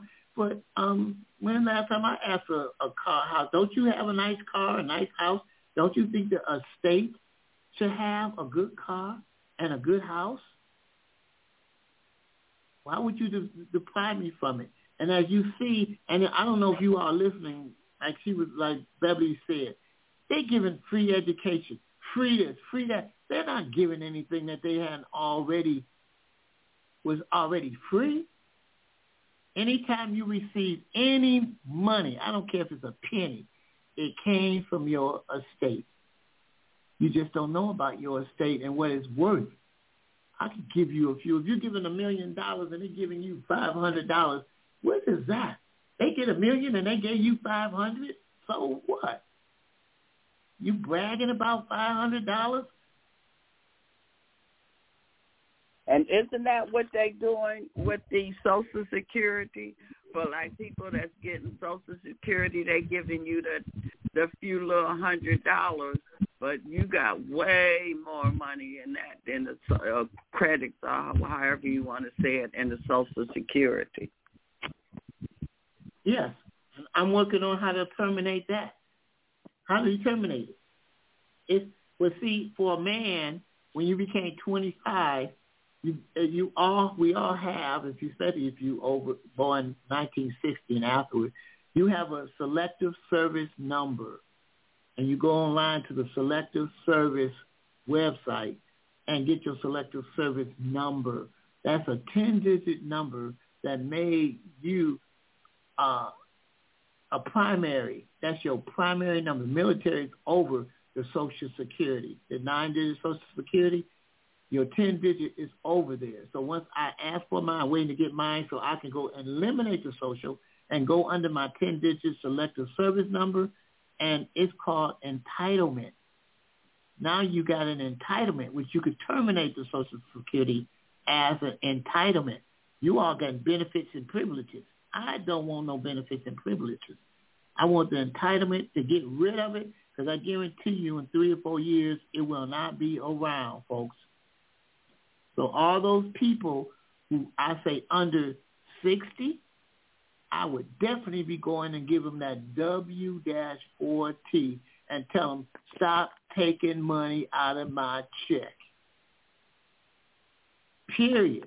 W-4T. Stop taking money out of my check. And when you get 65, and I think they're going to kick up the number. I think now it's 69. They're going to keep moving. It doesn't matter. You won't see it. You will not see it. So get rid of it. Take that extra money and, go to a movie. Go watch a nice movie with it. Live today.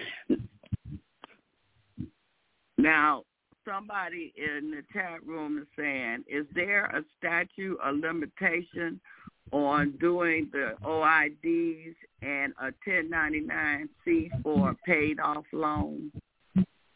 Is there a limitation? No. I would do it just to see what they say. What you need to do, and we have someone who does it, you need a tax person who does a 709 tax form, because the 1040 and the 1041 is not in the correct tax class as a W-2.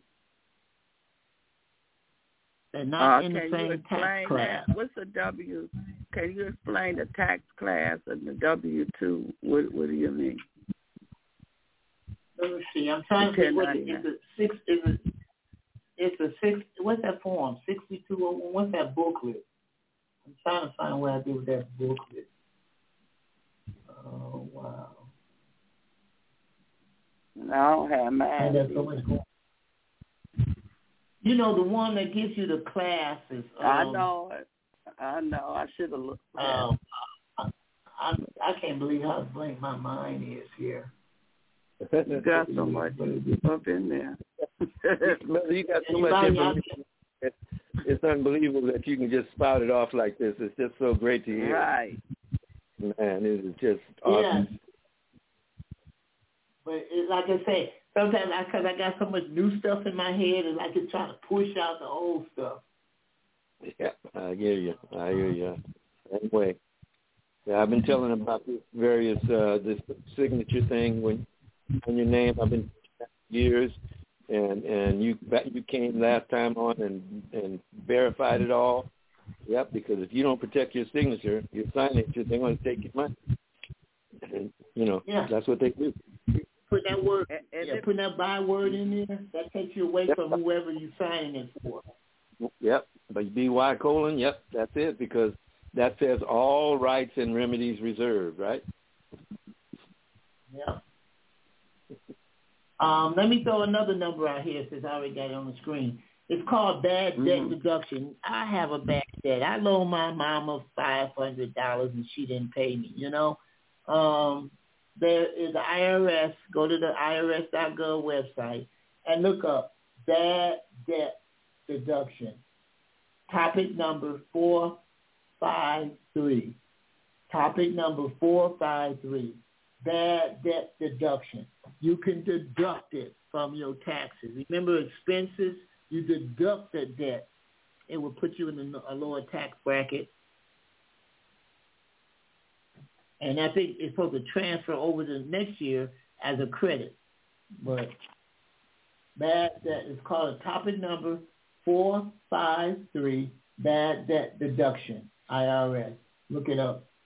Check it out, folks, because I know you gave how much money you lost loaning money out to family members or anybody. Now you can get it back, or it could pay in your pocket. It could pay you something. Oh, wow. Okay, let me see. Now, I heard something, too, that we wasn't even supposed to be charged interest. They charging interest on the loans and the notes. Was that correct? That is correct. If you go under, again, that March the 9th of 1933, the congressional record by the 73rd Congress, go to page 83, first column, fourth paragraph. It states on there that you are not supposed to pay interest on this form of money. You're not supposed to pay interest. Let me do the exact wording here. Because, like, when you go and purchase a home, the house might cost $200,000, but when they get finished tacking on all that interest and stuff on it, you paying 3 times as much as what the house is worth. So, are you saying that that's illegal what they're doing with that interest that they're putting on there? Yes, it is. It is illegal. Yes, it is. Let me see here. Because I got a certified copy of that law. I will get a certified copy of it. So when you submit it in to the court or to the bank, when you ask a loan, say you can't charge me interest, you could give them a certified copy with a little stamp of an eagle on the first page, and then you go down to page 83. Let me go down to page 8379. This is that March 9th congressional record on page 83. March 9th congressional record. March 9th is the Drive Against Gold. It's 1933. 1, 2, 3, 4. Fourth paragraph. It says, Drive Against Gold hoarders. They're hoarders. They can consider being hoarders. The gold that is given up by the people in the present crisis should be delivered to the government. So this is a contract, people. The government said, give us your gold May the 1st of 1933, and we will take care of all your debt. I don't know if you, some of you black folks seen that animation of Boondocks with them little boy, and he was doing a Christmas play. Boondocks he did kept that. saying contract. They said, bring in your gold, and we will pay all your debts. We will take care of all your debts. So here it just says, again, the gold that is given up by the people in the present crisis should be delivered to the government. It should be used to issue additional money, which will probably be Federal Reserve notes, upon which the people will not have to pay interest while it is in circulation. Let me say it again. It should be used to issue additional money upon which the people will not have to pay interest while it is in circulation. Wow. Perfect. I mean, come on, interest? Hell, half your note is on the interest in the house. 15 years, 30 years, 15 years is interest. And then you get to the principal. Well, according to page 83, fourth paragraph,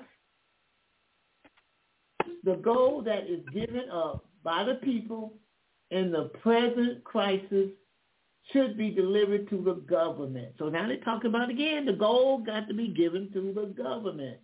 It should be used to issue additional money upon which the people will have not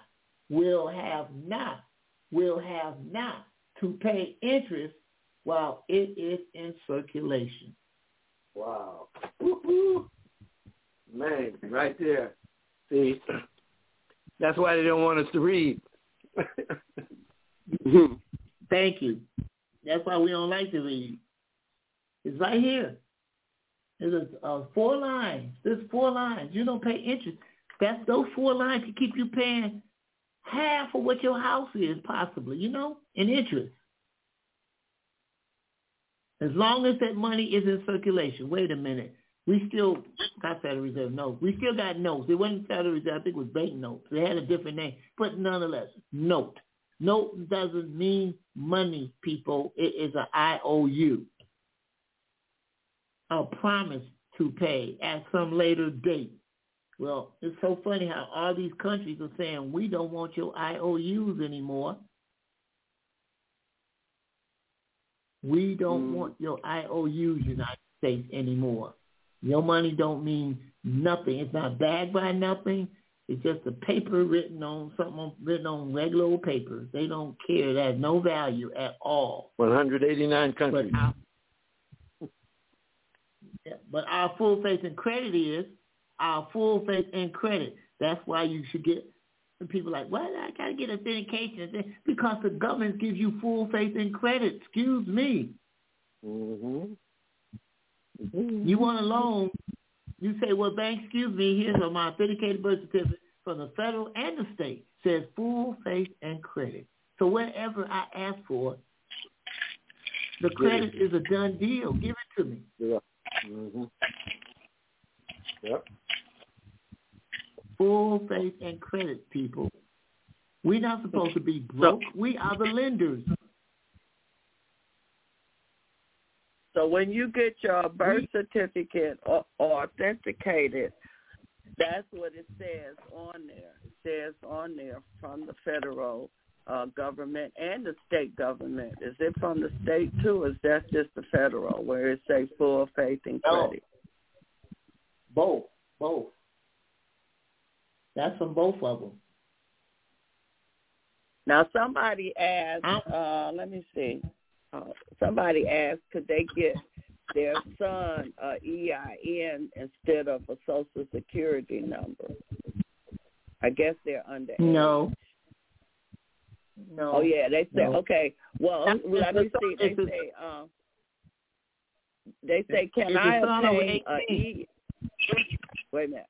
Well, it said, can I obtain a EIN for my teen and do the same process with the W-4-T?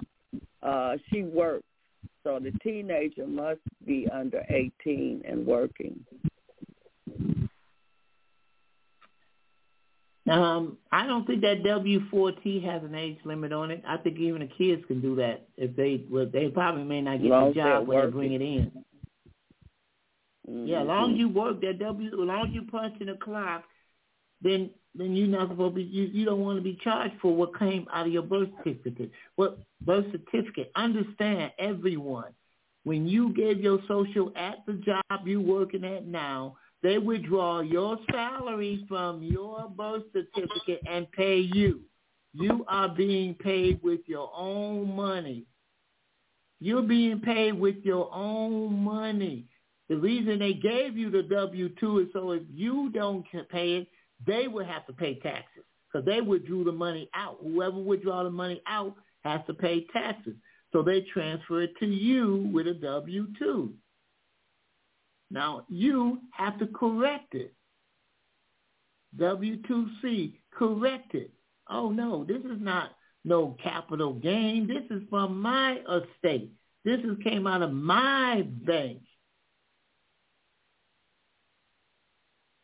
Now, these are two different questions. The one I just asked you, and then the other one, the other one here from another person, and they was asking, can they get their son a EIN instead of getting their son a social? You know how when you first got your social security card, instead of getting him a social security card, he's saying could he get him an EIN card? But I thought personally, I wouldn't do that for somebody under 18 because there'd be some benefits if the child gets hurt or whatever. The social has funds. The EIN number don't have no money in it. Yeah, the EIN doesn't have. That's what gives me about these people more. You know, I changed my name. Well, how much money did you give that name? Not a damn penny. Why would I get rid of a rich Uncle Sam that gives me money for a name that won't give me boo-boo? What? I don't get that. What you change your name for? You could just turn it around or something and it does the same effect. It doesn't matter. But you want the benefits. You still want the benefits of that name. You're going to always get the benefits from that name. I don't care if you do change it. So I have no idea. I still understand why they changed the name. Go ahead. No, I was just saying Uncle Sam do have money. Yeah, your money. What you say, Tom? No, I said it's called language sorcery. I'm telling you, they got us spellbound and then all under all kinds of words that we don't even know. That's the thing. I had to leave the country to find out, but I found it out. You know, there's all these words that don't mean what they mean because we don't look them up. And we're not speaking English. We're not dealing with the law language, Bouvier's law dictionary, and with we deal with legal. Now I have another question. Yeah, I have another question. This person say they submitted W-4T when they worked at the post office, and they were taxed at the highest rate. Yeah. Was that because the post office government, or what was that about? I don't understand how the W-2, the W-4T terminates it. How? What? That's a contradiction. Yeah, how can you be terminating something and raising it up at the same time? That sounds redundant. They didn't know what they were doing, so they pulled the whammy on them. Apparently, they didn't know what they were doing. Because the W-2, if you read the form, it says terminating a volunteer system. Mm-hmm. Yep. It says terminate a volunteer system. So if it's been terminated, what does that have to do with raising it? I don't get it. They put the whammy on somebody. They just knew you. They knew you didn't know what you were talking about. Right. Yep. And that's when they get. Tyrese, when you said what you said, going out the country, you sound like Malcolm X. He didn't know anything until he went and saw those other people living.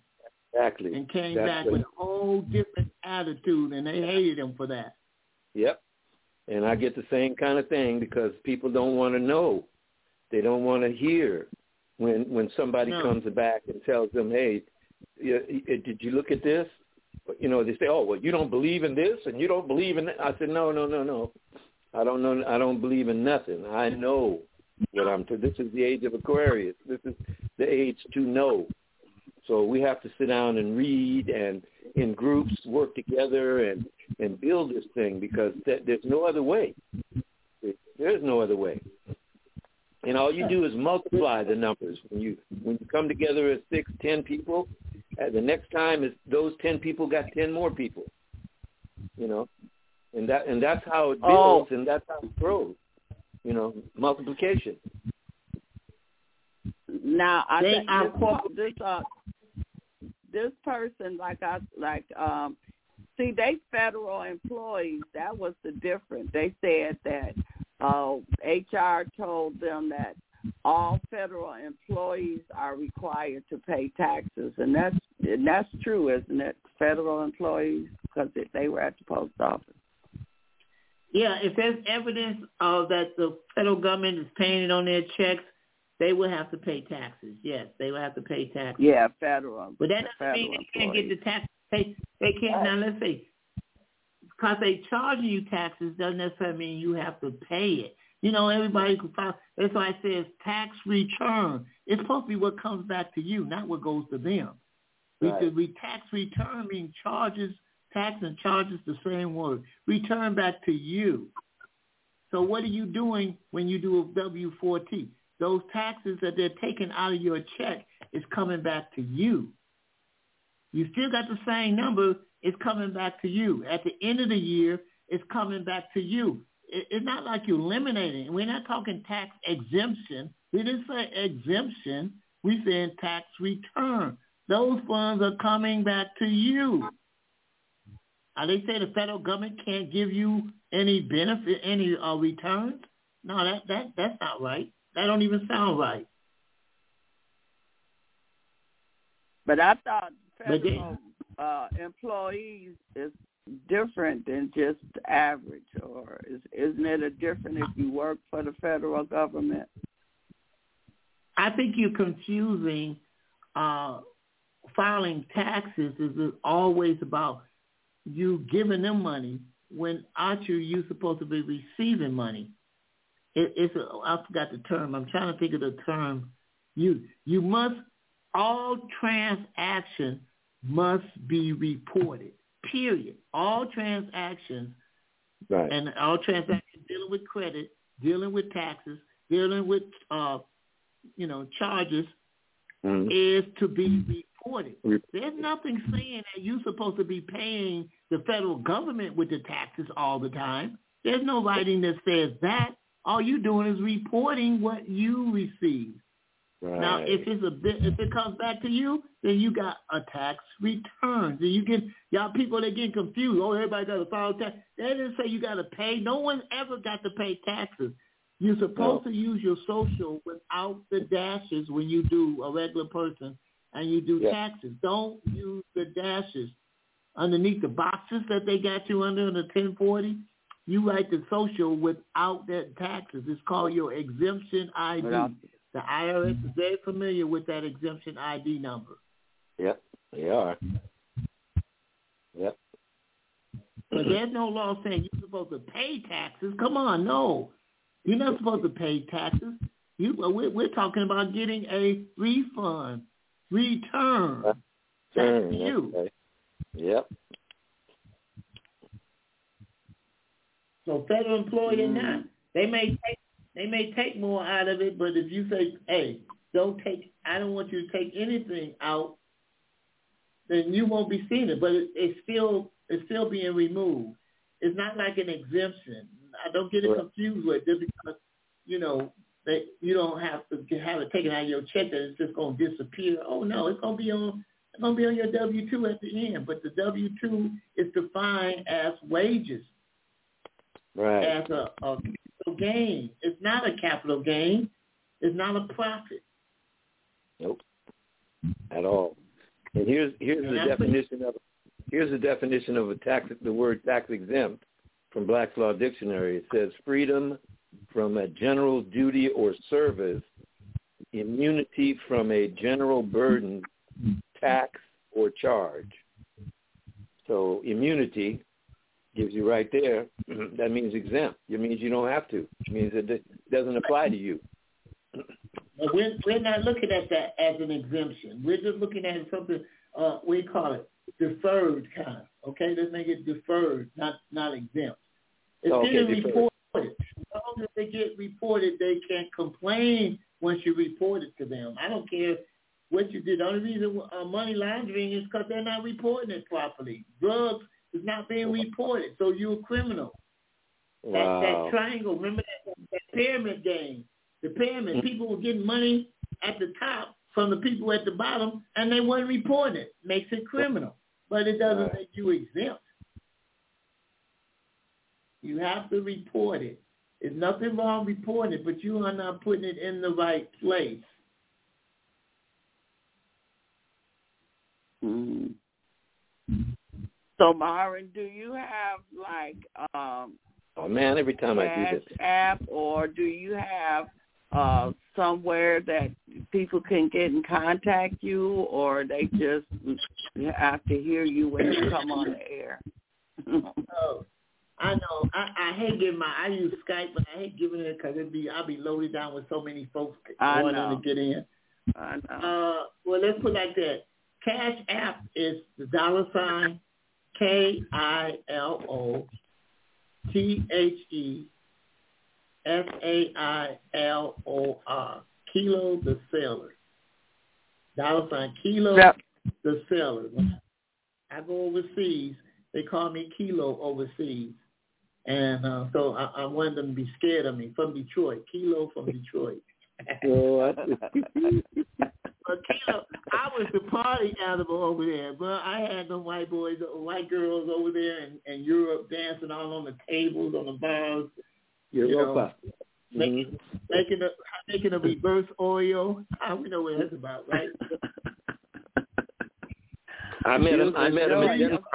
Yeah, I met him in Denmark. The brothers came in from Germany into Denmark, into Copenhagen, and they turned those girls into little sisters. I mean, as soon as they opened their mouth, they sounded just like you close your eyes, they'd be a sister. They'd be one of us, Yeah. They love the music. We brought in our own music because we were selling. You want to go look at Black Boulder Summit, where a bunch of black people rent yachts. We rent 50-foot yachts, and we go island hopping for a week. We go from one island to another, and we have a good time. And when we get there, because we only black folks that they see sometimes, they open up doors. I'm like, I don't want to go to the Holiday Inn. Where's Mama's kitchen? She down the street. Let me call my cousin. He's a cab driver. He'll take you there. He's like, oh my God. They will treat you like you're a god over there. It's amazing. And some of them black folks own the whole island. They own islands. They own hotels. You'd be surprised how much money they have overseas. Well, in Europa, in Europa, in fact, it is called Europa, not Europe, because it's named after a melanated goddess from Macedonia. And who else would name a melanated goddess the whole Hab subcontinent if it wasn't for us? We are the Swarthy and the Tawny people, that populated Europa. And long before the cave dwellers came out of the cave, or the Olmecs transported them over there from Mexico, that's the story. See, and we got to get with that, because if we don't know those things, then they're going to constantly fool you with this black and white nonsense, because there's no such a thing. See, black means bleached or pale. That's where the etymology is. Yeah, and so white doesn't show color. It reflects the color spectrum, so you don't see color. So why are we talking about color? It's stupid. It's really dumbing us down to being idiots. Yeah, that's what it does. Well, that's what they use. Yeah. That's the weapon they use. Right. The people to keep us divided. So. Yeah. Yeah, but they believe in that black pope, and I was in Greece. And where Paul and all the disciples used to sleep in like little caves and stuff, they had their pictures on the wall. Their pictures was on the wall. They were blue-black. They were blue-black on the wall. The disciples, people. Tell it. I saw that. And then we went up to the top of the mountain, because the caves were down like near the water. And they had these museums and all these white folks. I said, what happened? Did these people get brighter as they came up the mountain or what? How come they white up here and black down there? The guy couldn't say nothing. Nope. They ain't going to tell you. They don't want it known. See, they don't want to know. Story. That's what they're doing. That made me feel good. I think they should. And they won't take pictures of it so that other folks, we couldn't take pictures of nothing so nobody would know about what's going on. But these were blue, not just black, blue-black. These were blue-black disciples who painted on the wall. What in that temperature, that climate, what other color could they be? Thank you. They didn't have air conditioners. They didn't have, fans. They just put. And I was wondering why they had all those clothes on, because that keeps them cool. That keeps the sun off of them. They're not hot. They're not hot under those clothes. Nope. Yeah, because it's airy inside. Yeah. I've been to Crete as well. I saw all those people there from Crete. They're also melanated, brown, dark. And they believe the black pope. They believe in the black pope over there. Right. As I tell you, you don't know nothing until you really leave this country, because this country with our education, public school education, has just dummied us down, dummied us to be better slaves. Tell it, Brian. That's it, my brother. I'm telling you. That's what I learned 60 years ago. 60 years ago, I left the place and went abroad. I said, oh, my goodness. I've been to school 14 years now. Squat. I don't know how to speak. I don't know what I'm talking about. So I had to go to school. No. Go back to school and learn English. Real, BBC English, not just. What I would like to see our education system do here in this country, grades, the 7th and 8th grade, they should do foreign exchange. Send those kids overseas and bring the kids over there over here. So we would really, at 7th and 8th grade, that's when you get to learn a lot of, and I bet you when they come back, they would not be half-assed as they are now shooting. No, they would not, because they would have been awakened to see, well, wait a minute, it's like this? Oh, I didn't know. Yeah, you find out. It's in your face, and you can't get away. You can't get around it. And if you have to work there as well, oh man, you really get into it, because now the unions and all the whole social thing comes in, and then you start really seeing how the society works. And once you find out how it works, you say, oh, I see what we've been missing. Yeah, but you see, brother, I really appreciate this tonight, Byron. Thank you so very much. But this is what our responsibility is, in my opinion.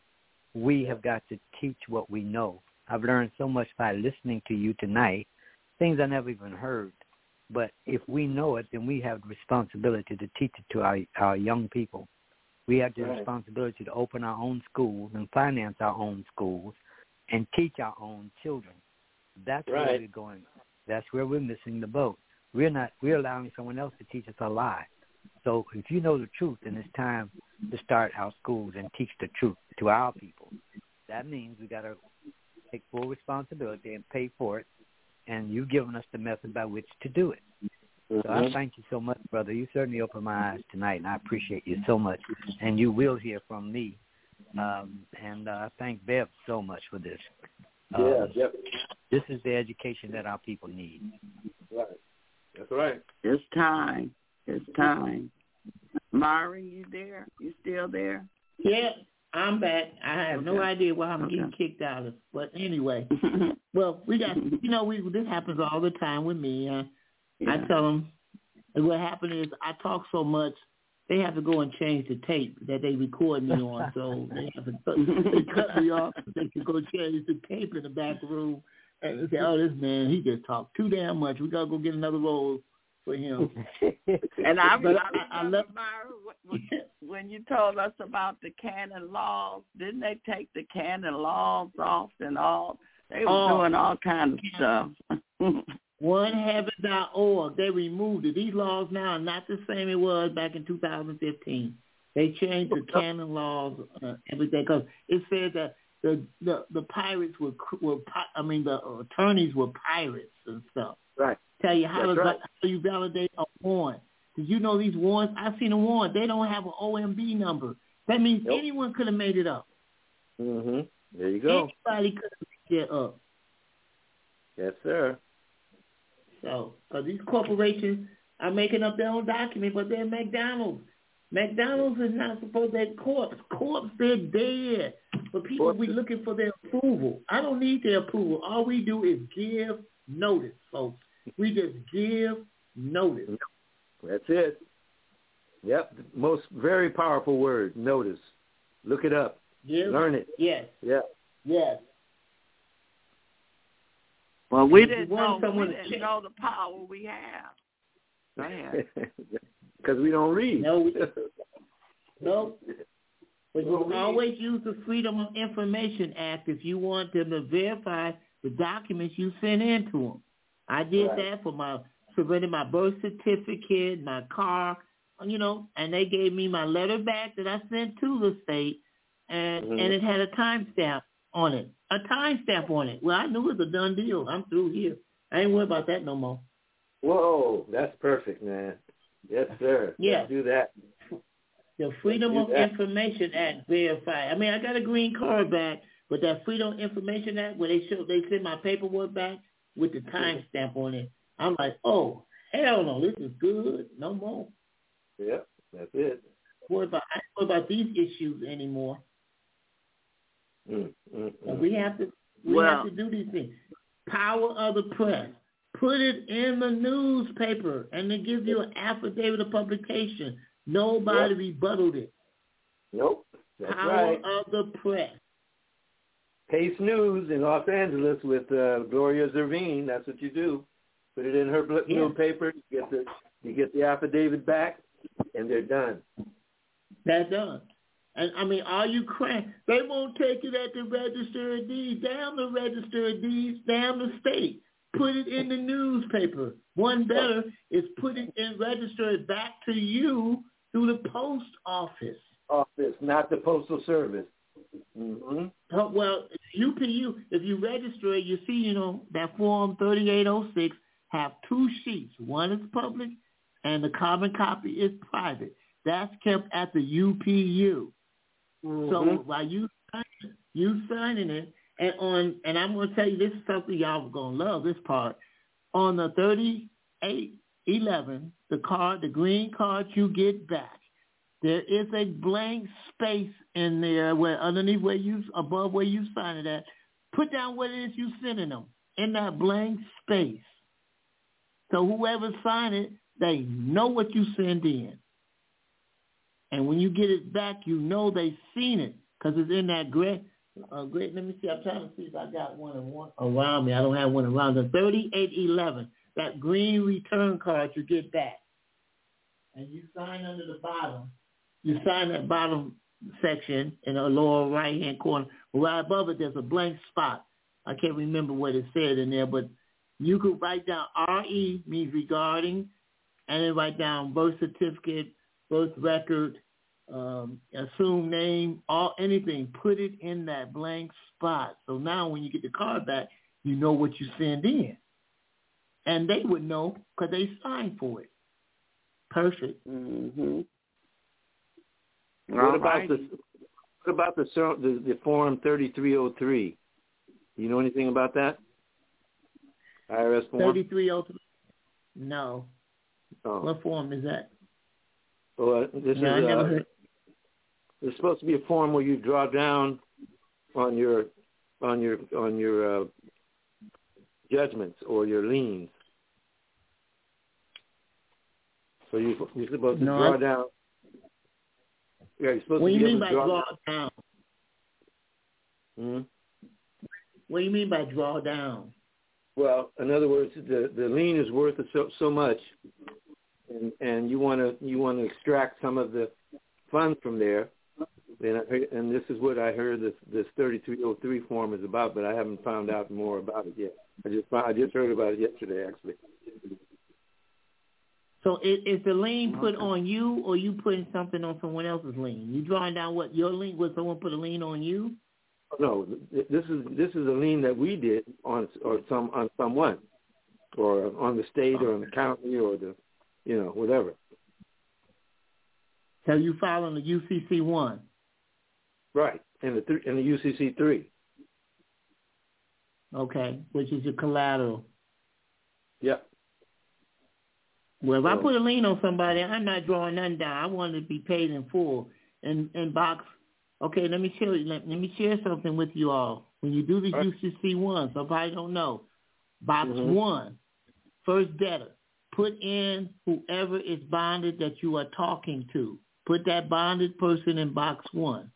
Box 2, put in the corporation that he works for and put in his DUNS number in the corporation. Box 3, make it a trust. Any trust. Don't put your name on there, but create a trust for putting the lien on these folks. Make sure it's a trust. Box 4, the collateral. You take whatever the debt is and multiply it by 3 and put that in box 4. And then the last line in that box, you would put down there that there will be no retaliation against you. So there will be nobody, if they pay you whatever you 3 times, that there will be no retaliation. That will be 4. You broke up. You broke up, okay, I see. The last I'm part. sorry, in box no 4. Retaliation.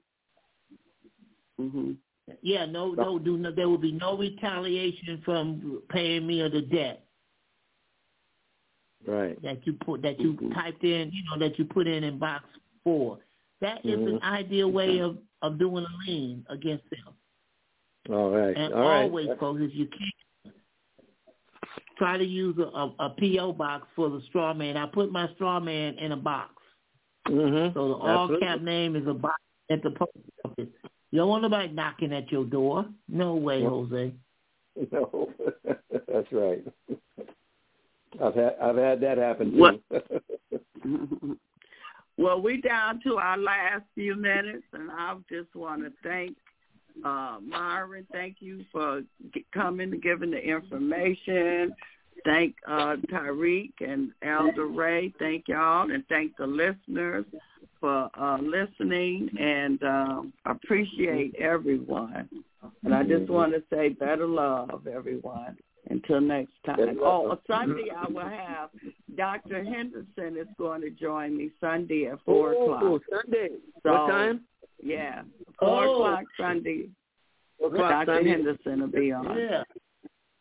Yeah. 4 o'clock Eastern. So join me then. Yes, 4 o'clock Eastern Standard Time.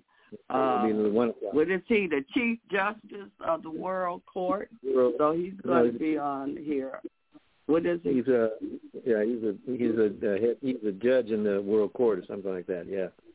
Yeah. Yeah, he's going to be. Yeah, he's got some stuff. I've been down to his place in Texas, So, yeah, it's going to be very interesting, believe me.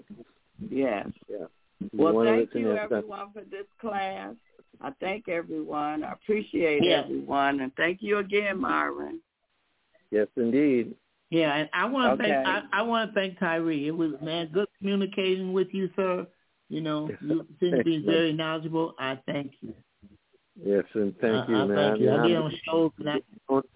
I'm just blown away by people because we store the information and somehow it's got to come out, and you're able to just spit it out like it's nothing, man. I just love that. Yeah. So thank you so much. We need it. And we need it. I'm pointing you all folks to the water.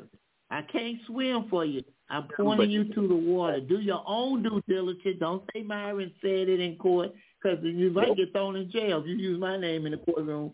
You better say this law that you have is where I'm getting this information from, and leave it at that. That's right. It's all right there. And you may not have to court. They might get rid of it before you go. My number as well is 323. It's 424. Okay. 248. Go ahead. Yes, 424-248-4007. And please give me a call if you want, because I have a lot of this information. Plus, we are working together, Brother Ray and myself and others, to get this People's Grassroots Assembly set up. And the best way to do it is in groups of 6 to 10 people that you meet on a regular basis. You start reading and learning what you're reading and that kind of thing, because that's gonna make it just explode. Once it gets out like that, no stopping it. So. All right, now they want us to say your number again. They want me to put it in the chat box. Say your number again, Tyree. 424-248. Oh, shoot. Wait a minute. Hold on. Wait a minute. 424. What is it? 248-4007. 248. Again. 4007. 4007. Yeah. There you go. All right. 007. 007. Okay. Yeah. All right. And Elder Ray, do you have any information? Oh, okay, Rice, give out yours again. Give out yours, and we'll go to Elder Ray. Go ahead. Well, Rice. I'm on Skype. I use the Skype, and my Skype ID is Rice Tech, RICETECH 6557. That's my ID on Skype. Rice Tech. Rice Tech, RICETECH 6557. 557. Okay. All right. Got it. All right. That's Skype. And Elder Ray, do you have any information you want to give out? Or you good? Well, yes. My number is 786-389-3274. And our email is EdenVillage39@gmail.com. Right. And I'm Tariq. We are organizing, have been organizing, I should say, the People's Grassroots Assembly. And an attempt to bring, to understand that change is not going to come from the top down, it's going to come from the bottom up.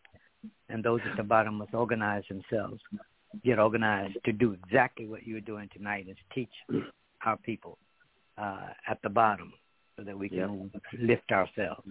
And I thank you again. Yes. Brother Ray, did you happen to see the National Welfare Rights Mothers? They had PBS put a beautiful documentary on them. The Brother Riley, and then the Poor People's March with the other reverend down in North Carolina, the Poor People's March. So these are two major organizations and organizing efforts that women are out there leading, man. I mean, it's incredible to see what they've done. And these are our women. These are not, at the hands of Brother Riley, but these women were powerful. You got to see this. It's on PBS, It's a documentary on the National Welfare Rights Association in Las Vegas and how they pushed the Nevada governor and this idiot mayor over there to give it up. And just by demonstrating, walking in the casinos, they just did all kind of stuff. It's a beautiful organizing tool, folks. You can see it for yourself. Highly recommend it. All righty. Well, thank you, everyone, for joining us. Thank you again. Thank us. Until next time, join me Sunday. Better love, everyone. Let's see. Better love. You people can watch while I'm scrubbing these floors, and I'm scrubbing the floors while you're gawking. That's right. Maybe once you tip me and it...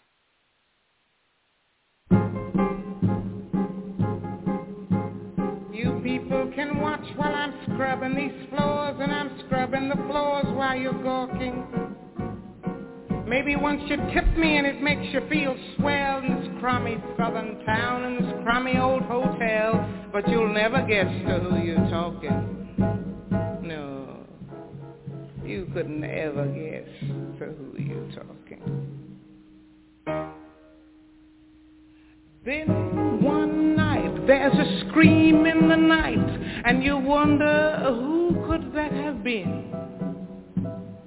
And you see me kind of grinning while I'm scrubbing. And you say, what she got to grin? I'll tell you. There's a ship, the Black Freighter, with a skull on its masthead, will be coming in.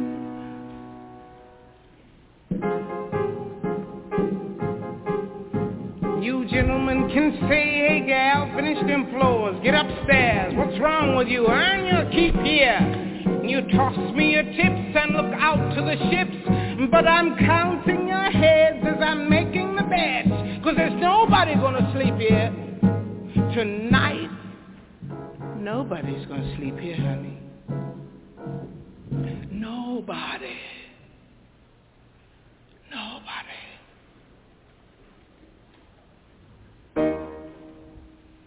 Then one night, there's a scream in the night, and you say, who's that kicking up a row?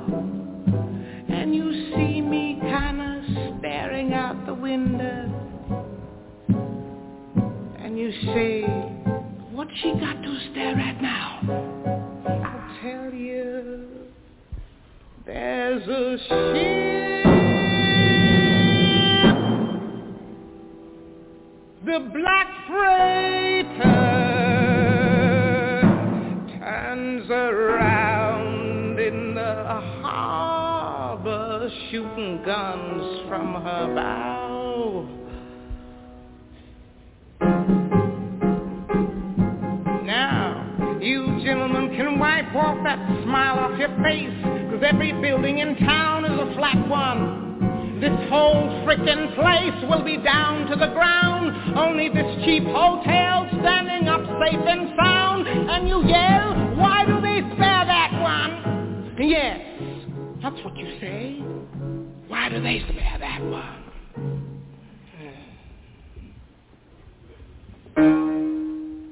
All the night through the noise and to-do, you wonder who is that person that lives up there.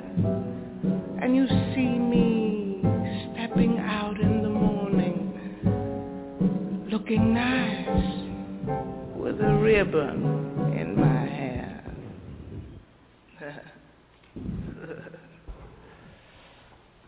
And the ship, the Black Freighter,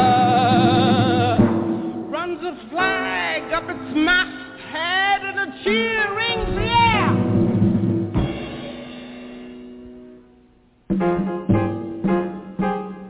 By noontime the dock is a-swarming with men coming out from the ghostly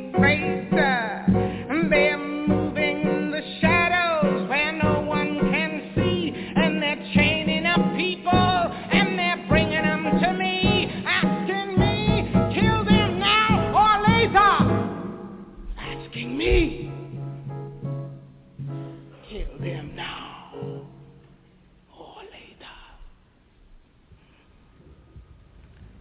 Noon by the clock, and so still at the dock you can hear foghorn miles away, and in that quiet of death I'll say, right now, right now.